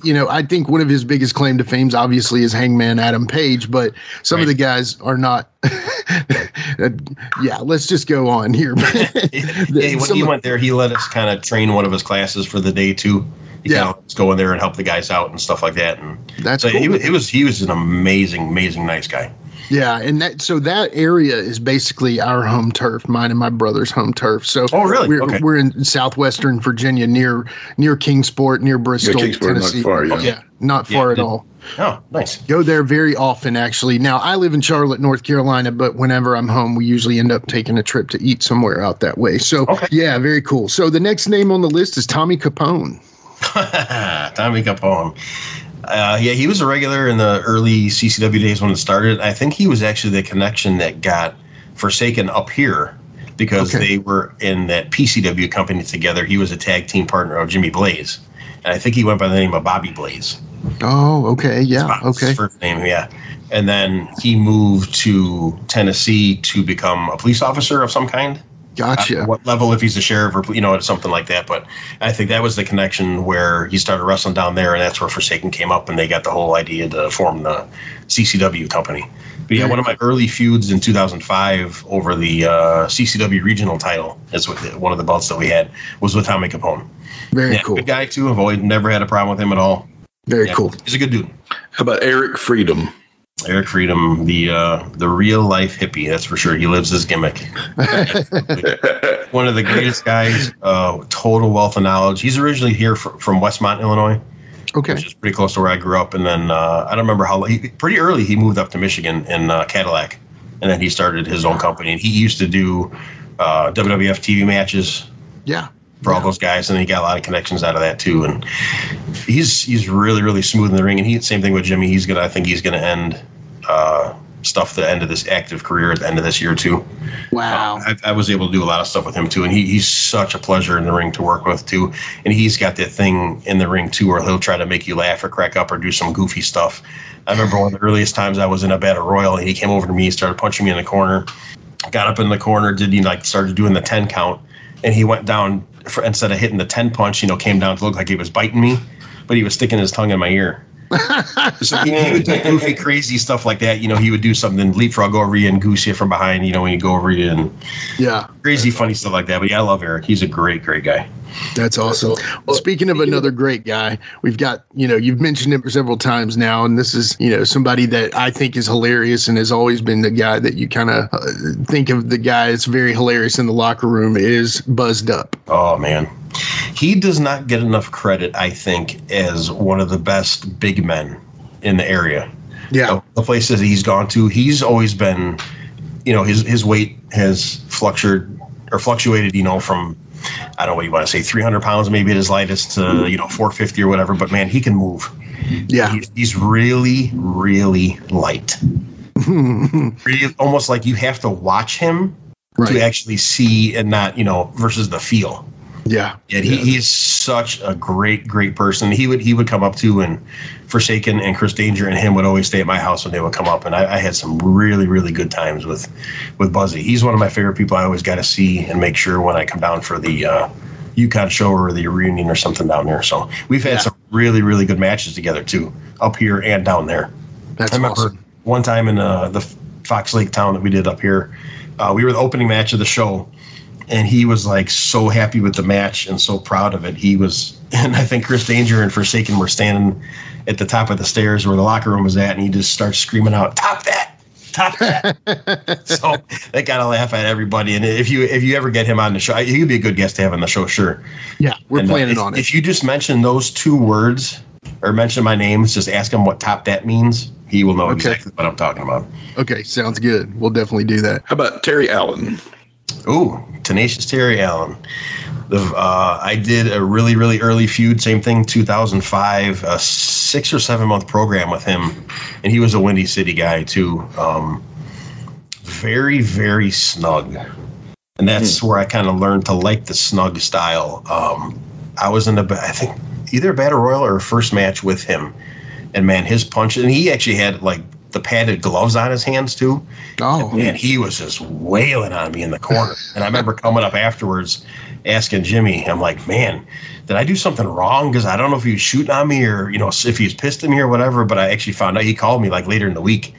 And it's almost like I'm embarrassed to think that. But he's like, no, that's just how I work. And, you should learn how to work this way. And I said, no, you were great in there. You did everything. You followed me. You did everything good. But, if you want people to believe, you got to, you really got to be snug and this and that. And yeah, we just did a show this last couple days ago, Saturday, and he was on the show. He'll do a show every once in a while. But yeah, I have massive respect for him. He's a man's man. He's a great, great person. Really good. Yeah, really. That's awesome. That's awesome. Very cool. Thunderfoot. Great gimmick. I wish he would have stuck with it versus the Clown, but he has definitely excelled on Diablo the Clown for sure. Because, that's his own baby. It's his own creation. But the Thunderfoot gimmick was really, really hot, especially in Tennessee. I mean, if he would have sold pictures or something like that, he would have made a fortune. Yeah, no doubt. And they were always asking, when's he coming back? When's he coming back? And yeah, he was always mobbed with people, like great in admission or, just even coming out of the ring. Yeah. He was very athletic, very natural talented. Yeah, he had a great look. And I had a lot of tag matches with another partner of mine, Dayhawk, against him and Jamie. Very cool. Jamie started painting his face, and he did like the black gear with like blue tiger stripes, and he gave Thunderfoot gave him a blue headdress, so they kind of did the Indian thing together up here at CCW. And that was one thing I was going to mention, the look of Thunderfoot, because it wasn't the classic like Wahoo McDaniel multicolored black red style. It was always had that blue tint to it. And I did see stuff with Jamie too, because Jamie was, of course, we can say this now, but he was Cyberpunk Ice, and that color scheme was in his gear that was made in Mexico when they were the Cyberpunks there for a minute. And yeah, he was black and blue color, it seemed like. Yeah, it always matched, and it matched Thunderfoot very well. It looked good. So, how about Joey Chi-Chi? Joey Chi-Chi, he is probably one of the guys that I would say is too nice to be in the wrestling business, if that makes sense. Yeah, it does. Yeah. There's a few people that are like that. You could probably count on one hand that are too nice to be in the business. He's one of those guys that will do anything for you, whether it's in the ring or out of the ring. One of the sweetest, nicest guys, super good sense of humor. Him and I are actually really good traveling partners because none of us drink or smoke. We like our hotel rooms ice cold. Yeah. And, we don't complain about nothing. We're just easy going. He's a really good travel partner. We've done Michigan trips together and stuff like that. And yeah, he's a really, really good guy. That's awesome. Yeah, I love it ice cold too. That's how you got to stay, man, because I can sleep like a baby with that. But yeah, that's cool. It's funny that you bring up one of the nicest guys in the business, because I do feel like this next guy is one of the nicest guys. But I do know that if you're on the wrong side, just like you said earlier, you can really meet a world of misery, and that's Mr. Forsaken, aka Rick Reynolds. Man. It's almost hard to talk about him because I hold him in such high regard. It's almost like I could talk about him and start getting emotional because that's how much I think about him. Wow, that's awesome. And like I said, all I've ever wanted to be like of somebody to look up to. Like I said, I never wanted to go to WWF or WWE. I always wanted to just be the best that I could be where I was at. Have people respect what I do in the ring and just say I could have a great match with anybody. And he was the one guy, if there was any guy, that I always wanted to be like, because I wanted to be the ultimate heel, which is what he is. And I just always loved the devilish, evil, dark, imagery and all that stuff. It's the way in my regular life too, the music and just the image of that stuff, and all my tattoos. And he is just such the master. He's my psychology professor. That's awesome. And he was just such a vicious heel, and he was the king of less is more. He didn't do a damn thing. Yeah. And he got these people on their feet, trying to get past the rope, trying to get over the guardrails, and security would have to hold him back. And then just somebody that doesn't take a liking to anybody, and me having the honor of him taking me under his wing. I mean, that means more to me than, anything that I could ever imagine. He is such a special friend to me, and I wish I could see him more, because we got, distance in between, and, we chat every now and then, but I miss him so much. And I love being able to be a tag team partner of his, and it was so much fun. And that match that he described to you, his retirement match, and we turned on him, and we did an angle where we dumped Drano in his eyes to start the feud, and he came to the match blindfolded, and then he ripped them off like he healed, and then he kicked my ass for 20 minutes, and it was just everything that we did together was just so special, and I hold him in in the ultimate highest regard over anybody that I've ever known in the wrestling business. That's very cool, man. So the next guy, and I'm going to let Jared say the name, but like you said, Joey Chi-Chi, I think this next guy is my guy. Now, I'm super happy that this guy is in the business because, first of all, he's great. Second of all, he needs to be in the business because the business needs someone like him. But he is also too nice for the business. Even though he'll stand up for himself, he is absolutely got a heart of gold, and he's absolutely one of my best wrestling buddies. Go ahead, Jared. So if you've listened enough, you might know Jeremiah Plunkett. Yes. I remember wrestling him, I think, in a tag match in Woodbury, Tennessee, really early in it. I think he started maybe a year after I did. It's Jay Phoenix, I think. He was still working Jay Phoenix, I think, if I'm not. Yes, that was his name. Yeah. That's correct. Yeah, that's the name I got. Oh, here I found it. I had a singles match with him and a tag match that same night. And that was in 2009, maybe 2007. I had the match with him and then a tag match in Woodbury. Yeah, man, to see him go from, I almost what do you want to say, a little pudgy kid when he first started to really getting into shape and, really taking it seriously, and now seeing what he's doing with the NWA stuff. And, we talked a little bit at the reunion and stuff, and man, he deserves every bit that he's gotten. He's such a good guy, and he's really taken his craft seriously, and he deserves nothing but anything that he gets. Really good dude. Yeah, love him to death. He means the world to me, and he's absolutely knows why. So, yeah, the next name I've got on the list is, we've talked about him, and I don't know if there's much more to add, but when it comes down to it, Jamie Dundee. I know, it's every time you mention that name, it's like you laugh because you get know so many different stories of what you've heard, and then now that I've had my own personal experiences with him, and yeah, he's taken really, really good care of Ruff and I. And like I said, he's always given the rub of putting us over with all the big names, on all those shows and stuff. And like I said, he was close enough with us. He had me stand up in his wedding and stuff like that. And yeah, just a great dude. Like I said, nobody knows. I don't really think, unless you're really, really close to that, he really is one of the sweetest guys, and he has a heart of gold, and he'll do anything for you. But it's too bad that his crazy reputation, kind of speaks for it. It's more in his past now, and I'm really glad that he's, cleaned up. He's been that way for quite a few years now too, and yeah. He's a really, really good guy. He's definitely opened the doors for me, and meeting all those legends that I've always looked up to and down there. And yeah, he's a really nice guy. Yeah, great. I would never ever say anything other than nice things about him, because he treated me great. So the next name on the list is your previous tag team partner to the team you had with Ruff in the Pure Evil tag team with D-Hawk. Yeah, that was fun. He started, I think, I want to say maybe a year and a half or 2 years after me, and I knew him. He was a mutual friend of Ruff. They all went to kind of high school area, the same location, time. I think they're both the same age, a couple years younger than me. Gotcha. And that was a good little team to start. Yeah, we had really good chemistry together, did the Evil thing, and then we eventually kind of formed a three-way thing with Forsaken and stuff, and then, eventually we turned on him because Rick was going to retire, and usually you go out, as a baby face, so we double-crossed him and did our thing, and yeah, we had a lot of fun together. We fit really good together. That's awesome. We've mentioned him several times and nothing but good things to say, but just a little something extra about Shane Morton. Wow. I don't know if there is a limit on nice things to say about him. I talk to him probably once a week now too, especially now that he's booking. He's sending some guys of his up here for the SCW company that I'm working for, and then they're starting to send some guys down there. So doing kind of like a cross. Nice. Pollination, I guess you can say, yeah. I love that, yeah. He's always asking me, what do you think of this guy? What do you think of that guy? And this and that. And yeah, he's definitely my second psychology professor after Rick, for sure. Yeah. And just being just so smooth. Like I said, he's the greatest babyface I've ever been in the ring with.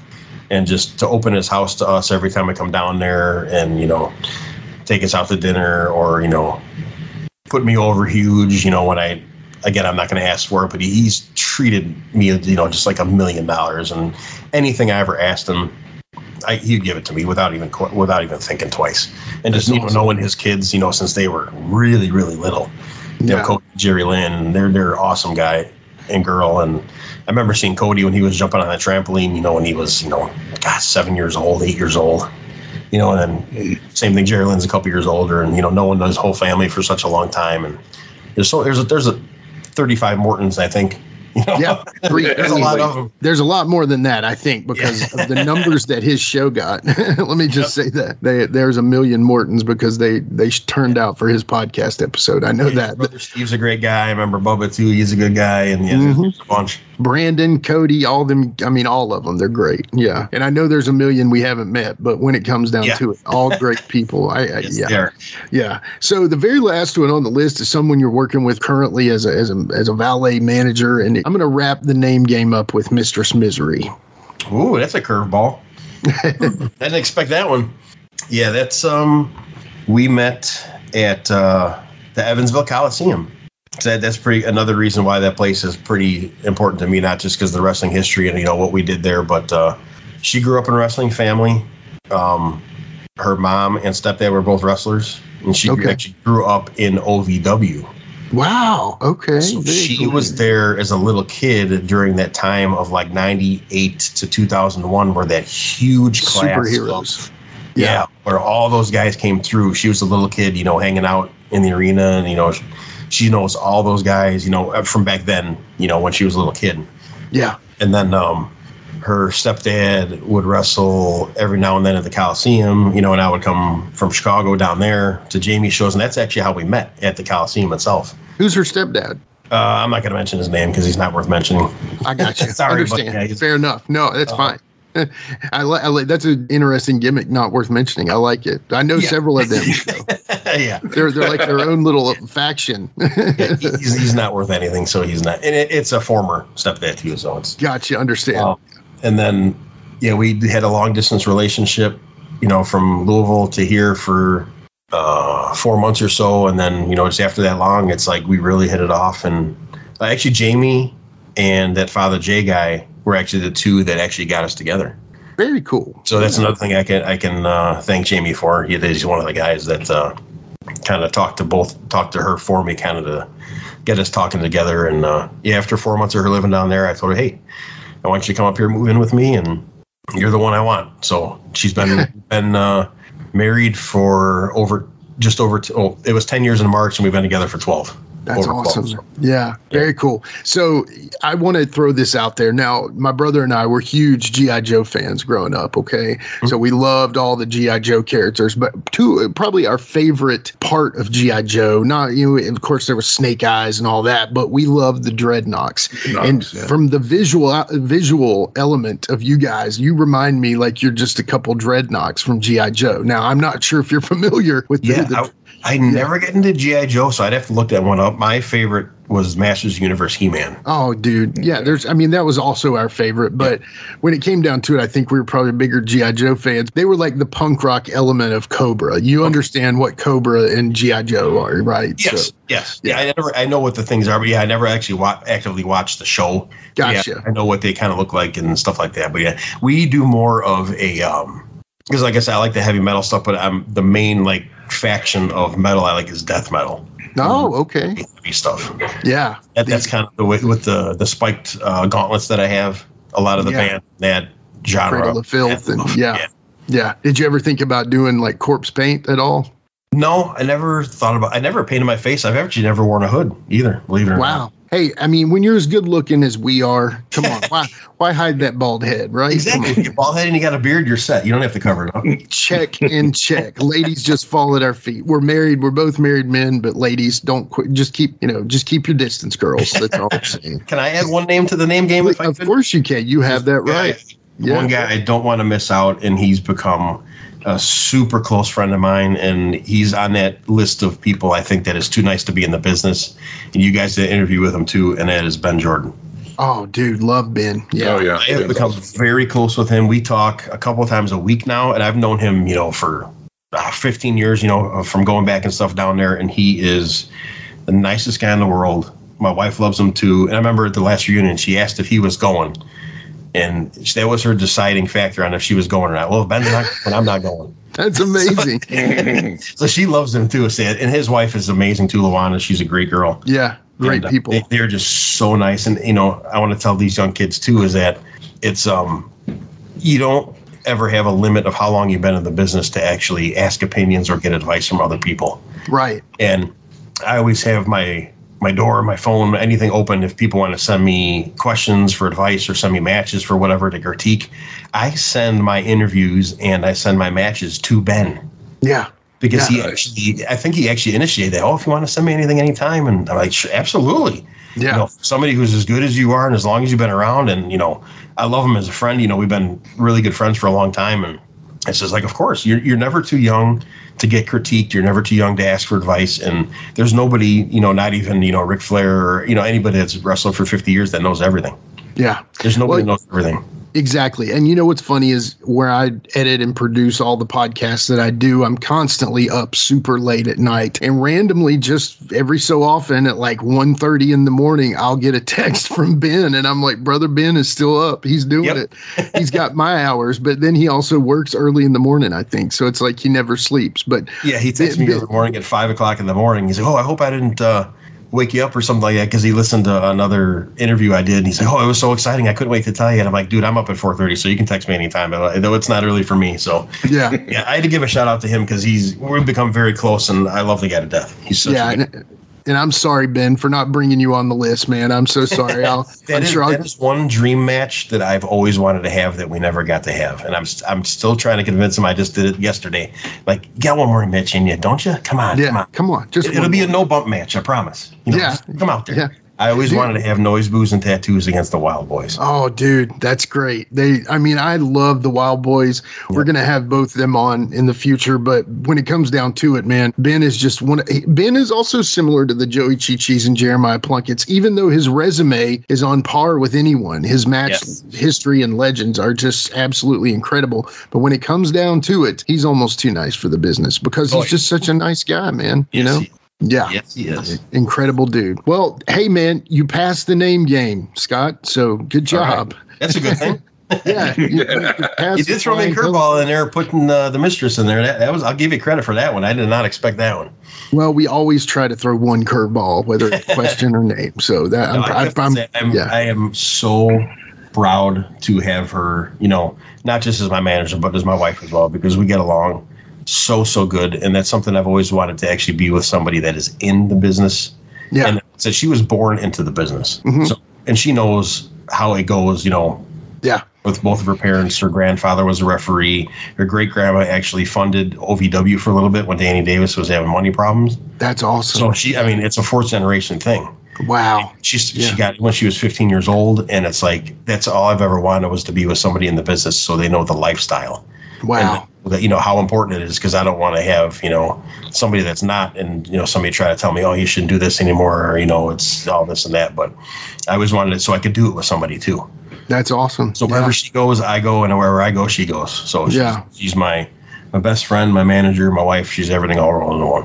That's brother. That's all you can ask for, man. That's awesome. Yep. Well, we always wrap up the show with one final question from the Plastic Sheik, and I believe we've ranked it as his number 2 favorite question. So go ahead, Sheik, take it over. So, Scott, tell us, if you can, it's going to be a hard question, but your favorite match you ever had. Hard question is right. Again, Rick's probably going to kill me for this one. It's really hard to narrow down one. First thing usually I always think of, even though it was so short, was Noise, Booze, and Tattoos against the Rock and Roll Express. Yeah. Just being them, and then that building. Definitely that retirement match that he talked to you about with me and him at Wrestle Rage 5, where it was retirement versus hair. Yeah.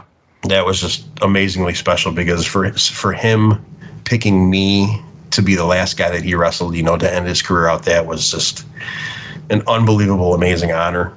You don't care if I give you a couple, do you? No, man. Okay. Oh, go ahead. Because it's so hard to think of one. I remember it was just a regular match, but it meant a lot to me because it kind of picked off of one of my heroes. Did you ever guys hear a name of a guy named Mitch Ryder? Yes, of course. Yeah, absolutely. He's since passed away too. Right. I know that's crazy. Half the people that we've been in the business with are gone, and that's crazy. It is. He used to run a company called XCW in Corydon, Indiana. And we did a bunch of shows there. And I know you mentioned him on one of your shows before. I knew Josephus. Oh, love him. Yeah. From doing Evansville shows at the Coliseum. And he came and did a couple shows there. And that's when he was maybe only in like a year and a half, and he was riding around with Dutch. So Dutch was kind of mentoring him a little bit. Yep. Dutch trained him too. Yeah. Great guy. When that was like one of the very first times Mistress came out with me. She did another gimmick back then. She wasn't the Mistress yet till she came back here the last couple years ago. But she came out with me that night. We were the opening match, and it was me against Josephus, and then it was going to be Ruff against Too Tough Tony, which was going to be a big schmaz thing, and then it was going to make it, lead into a tag match later on. Gotcha. Okay. I've always loved that formula. That's Southern booking at its best. Yes, it is. Matches that go into a tag match. I love that. Exactly. Yep. So we were the first match, and he was doing the Brody gimmick at the time. Mm-hmm. And man, did he look like Bruiser Brody. I know, bro. He had the furry boots. He had the tights, pulled up higher, kind of towards his belly button. He had a big barrel chest on him. His legs were huge, and he had the beard and the hair, and he had everything. And I never seen him put his, I didn't know what he wore to the ring. I thought he had a chain, but I wasn't sure. He did, yeah. I went out to the ring first, and then it was like an old schoolhouse building, and there was like a balcony where the locker rooms were at upstairs, where you can actually watch from the match or watch the matches up at the balcony. So me and Mistress were in the ring, and all of a sudden I hear the music start playing, and it's the Immigrant Song by Led Zeppelin. Mm-hmm. And I turned and looked at her. I'm like, oh my God. And because that was Brody's song. Yeah, exactly. I lifted my arms up, and my arms were my whole body was like goosebumps. Yeah. It was just like electrically, my whole body was just charged. And then I see him coming out of the door at the top of the balcony, and he had the furry vest on, and he was swinging the chain. Mm-hmm. It was the weirdest. It was almost like an out of body experience, because he did that gimmick so well with the music, the look, that I actually felt like Bruiser Brody himself was coming down, making his entrance. I mean, it was the most amazing thing. And then he came in the ring, and I kind of talked to him before, just make sure you can do everything as much like him as possible. Don't have to worry about me, because, he's one of my favorite guys of all time. So I know how to work against him if I really did. And, whatever I do, don't bump and stuff. And man, he did that gimmick so well. But just getting your body electrified like that when I heard that music, and then to see him come out, it was just like, it made me feel like I was in the ring with him, the guy himself. That's amazing. It's an amazing moment. Yeah, dude, really? That's awesome. Yeah, I love that. And Joe Cephas is a great friend and a huge loss to the business. Yes. And I really I'm so glad he got his day in the sun just for a second there. And it's just so heartbreaking. He meant a lot to, to all of us in the Nashville scene. I think it was just such a big loss to lose him, and really so young and so smart and so talented and such promising future, but yeah, he was one of those guys too that couldn't be nicer. And exactly. That's another reason, one of the many reasons why I love Tennessee wrestling, because Tennessee is the land of nice people. I can't think of like anybody in the business that I've ever had a problem with, that anybody isn't, just super nice about everything. Gary Valiant, Boogie Boy, I love him to death too. Super nice guy. Another one of those guys that belongs on that list too. Really love that guy. And I got to get a match with him before he retires too. Oh yeah, well it's coming up, man. Me. Yeah. All right.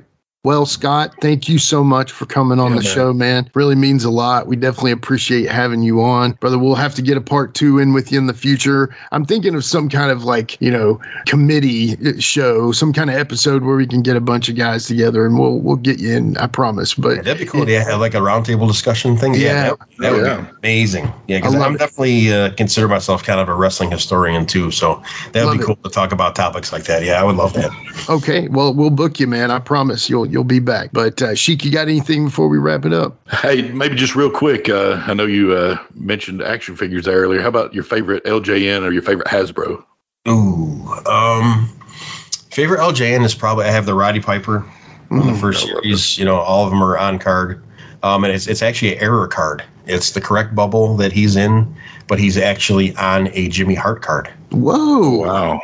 It's got the Jimmy Hart poster and the name on the bottom, and then the whole back has the Jimmy Hart, the cutaway bio card. Yeah, that's awesome. So yeah, it's an error card. I got it, I don't know, 5, 6, 7 years ago on eBay for $66. Don't let Matt Cardona hear about that one. So yeah, I've seen errors of later stuff in the series, but I've never seen one that dramatic. Yeah, that's crazy. That's awesome. Yeah, man, that's awesome.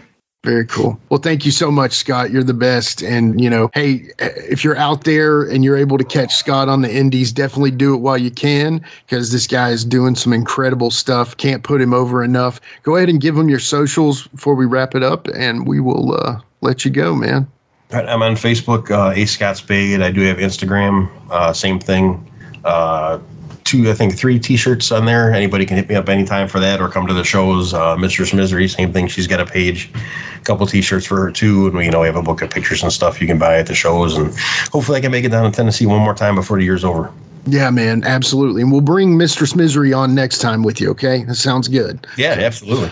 All right. Well, thanks again, Scott, so much. And, we just appreciate it. And like I said, we'll get you back sometime soon. And thank you so much, and take care. And for the podcast itself, we've appreciated you telling your story, man. So we'll talk to you soon, brother. God, I absolutely loved it. And this is probably the most anticipated podcast for me. I could not wait to do this because I've heard so much about it, and I love listening to you guys. And this has been an absolute pleasure. Really, really good time. So thank you so much for thinking of me to have me on.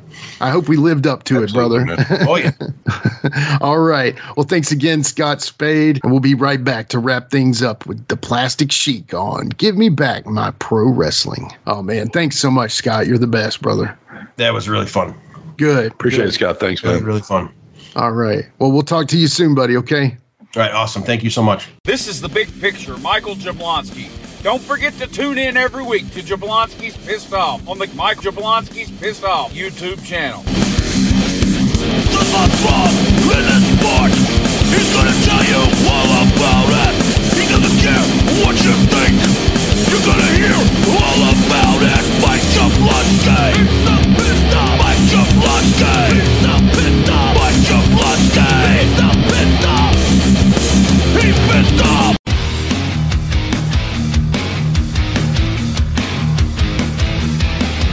Hey everyone, this is Shane from Insane Shane's World. I release wrestling figures of enhancement talent, mid-card wrestlers, and wrestlers that you never thought would have a figure available. So if you're interested in adding a really cool and rare figure to your collection, then don't hesitate to contact me at shamtheman73@gmail.com. That's SHAM theman73@gmail.com. You can also join my Facebook group. Just search Insane Shane's World.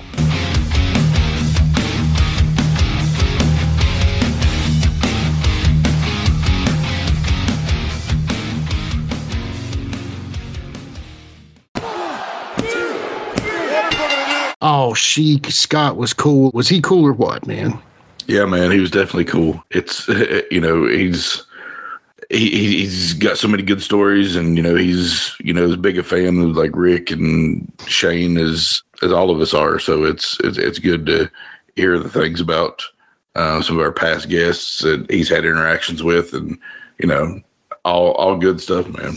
You can tell he loves those guys, man, for sure. So, you know, talking about how much he looked up to both of them as far as in different likes and stuff. And we feel the same way. We look up to both gentlemen as well. So definitely thank y'all for listening to that. We definitely had a fun time with Scott. You know, it's funny, man. We're so used to the Southern accent that it was like at first a little bit, hold up. What's this guy? Where's he from? You know, but he's got a great story to tell. It was great to hear all of his stories, and man, that dude's just super passionate. And I think that's the line that all of our interviews are just so many guys that have been so passionate about the business, man, you know? Absolutely, man. It's good to see that passion runs true. And, you know, it's good, you know, you sent me a video of his like toy room thing, and you get the Plastic Sheik get a little itchy there. So I know. I was like, it's good, man. He's got some on card LJNs and Hasbros and a lot of Masters of the Universe stuff, man. It's good stuff. Good stuff. Yeah, he sent that directly to me. I mean, just now after we talked to him, he sent it to me, and now I had to send it immediately to you before we started recording the last segment. So yeah, lots of beautiful, cool stuff, and just I didn't want to be nosy, but just in your Plastic Sheik world, how much do you think that room is worth? I'm not real up on what the Masters of the Universe costs, but but still, I'm just gonna say if it's like original Masters of the Universe, I gotta figure they're $75-$100 a pop. I mean, I would guess on card like that, right? If not more for a harder to get one. The LJNs, man. Wow, you don't see hardly any of those. Even the more common ones go for less than like 125 on card. You know, he's had a Vince McMahon on card I saw there. You know, that figure itself can go for $200 in really great condition. That's out of the pack. So on the card like that's hard to tell. And the Hasbros, I would say they're every bit of $100 a pop. I mean, I'd have to look back at the video. You know, I just took a quick glance at it first, so I'd have to look back and see what he had. But what I mean, it's got to be, I don't know, 5,000 plus. I mean, I would think. And again, that's just your quick estimate. That's the value. I would say. I wouldn't say that that's. I would say he's been a collector for a while. He might have got some better deals than the current market. Yeah, I can see what you were. What I meant is like, as far as trying to figure out, a specific value, it's hard to tell. But anyway. Yeah, man, you just never know. You just never know on that. I mean, I'm hoping he got in. I think he's been a collector for a while, so I'm hoping he got in before the toy craze that I somewhat blame on the Major Wrestling Figure podcast. I think that they. I do too, man. Yeah, I really think they got collectors back to collecting some of them, and they caused the price to go up. But I mean, yeah, it's good and bad. So. Yeah, I mean, when does the bubble burst? That's what I'm thinking. Yeah, that's why you gotta know what you have and everything like that. So, and the only thing I really don't like is how, how they'll have something mint, especially one of them old things that they're not making any more of, and they rip them open. Dude, Matt Cardona ripped open a mail-away Hulk Hogan Hasbro the other day. I mean, not too long back. Just like in its plastic little bubble, just ripped it open. I'm sure he has another one in the bubble, but still, it's like, ugh. Yeah, just because he wanted a loose one to display. He just wanted one for display. Yeah, better display. So, is that like a method for him to up the value of them? That's like one less on the market. I mean, maybe, but I don't think that's his necessary ploy with that. I just think that he likes to let them breathe, as he says. So. Yeah, I agree. He's just at that point, he has enough money. He's not worried about it. And, he wants one to display, and I get it. So, but yeah. Well, man, I think that was a great show. Honestly, I don't really have much more to add. Of course, we've got at GMBMPW on all the social media platforms, and go support us, like us, follow us, all that. Of course, definitely on YouTube. Please do that. I've definitely seen the YouTube numbers gone up. You made a Chic Shorts for the Wolfie D podcast for Lodi. That's almost near 6,000 views now. So that's crazy, man. I know, man. We gotta figure out how to method that madness and keep it going, so yeah. I don't know. I mean, it's just, I've created ones before that I thought were going to take off that never do anything. Yeah. And then all of a sudden you get like another one that it's like, okay, they just randomly pop off, man. And then the one that I made with the Ultimate Warrior and Sting in it, that one might not ever be beat, man. I think it's. I hope it does get beat, but I do too. Yeah, but 35,000 some. I haven't looked at it in a long time, so I don't know how many it's got now. But it doesn't really matter. Go on YouTube. Go to @GMBMPW. Go to @LiveWolfieD. Go to all these things. Support us. Follow us. We enjoy doing this for you all, and we enjoy making these videos and talking wrestling, man. So I think with that, I'm going to wrap today's show up. You cool with that, Sheik? Yeah, brother, I'm good, man. All right. Well, for the Ace, Scott Spade, for the Plastic Sheik, Jared Street, I'm Jimmy Street. We are Give Me Back My Pro Wrestling. Thank y'all for listening. Don't forget, the Ace of Spades. With a tear in my eye. This is the greatest moment in my life.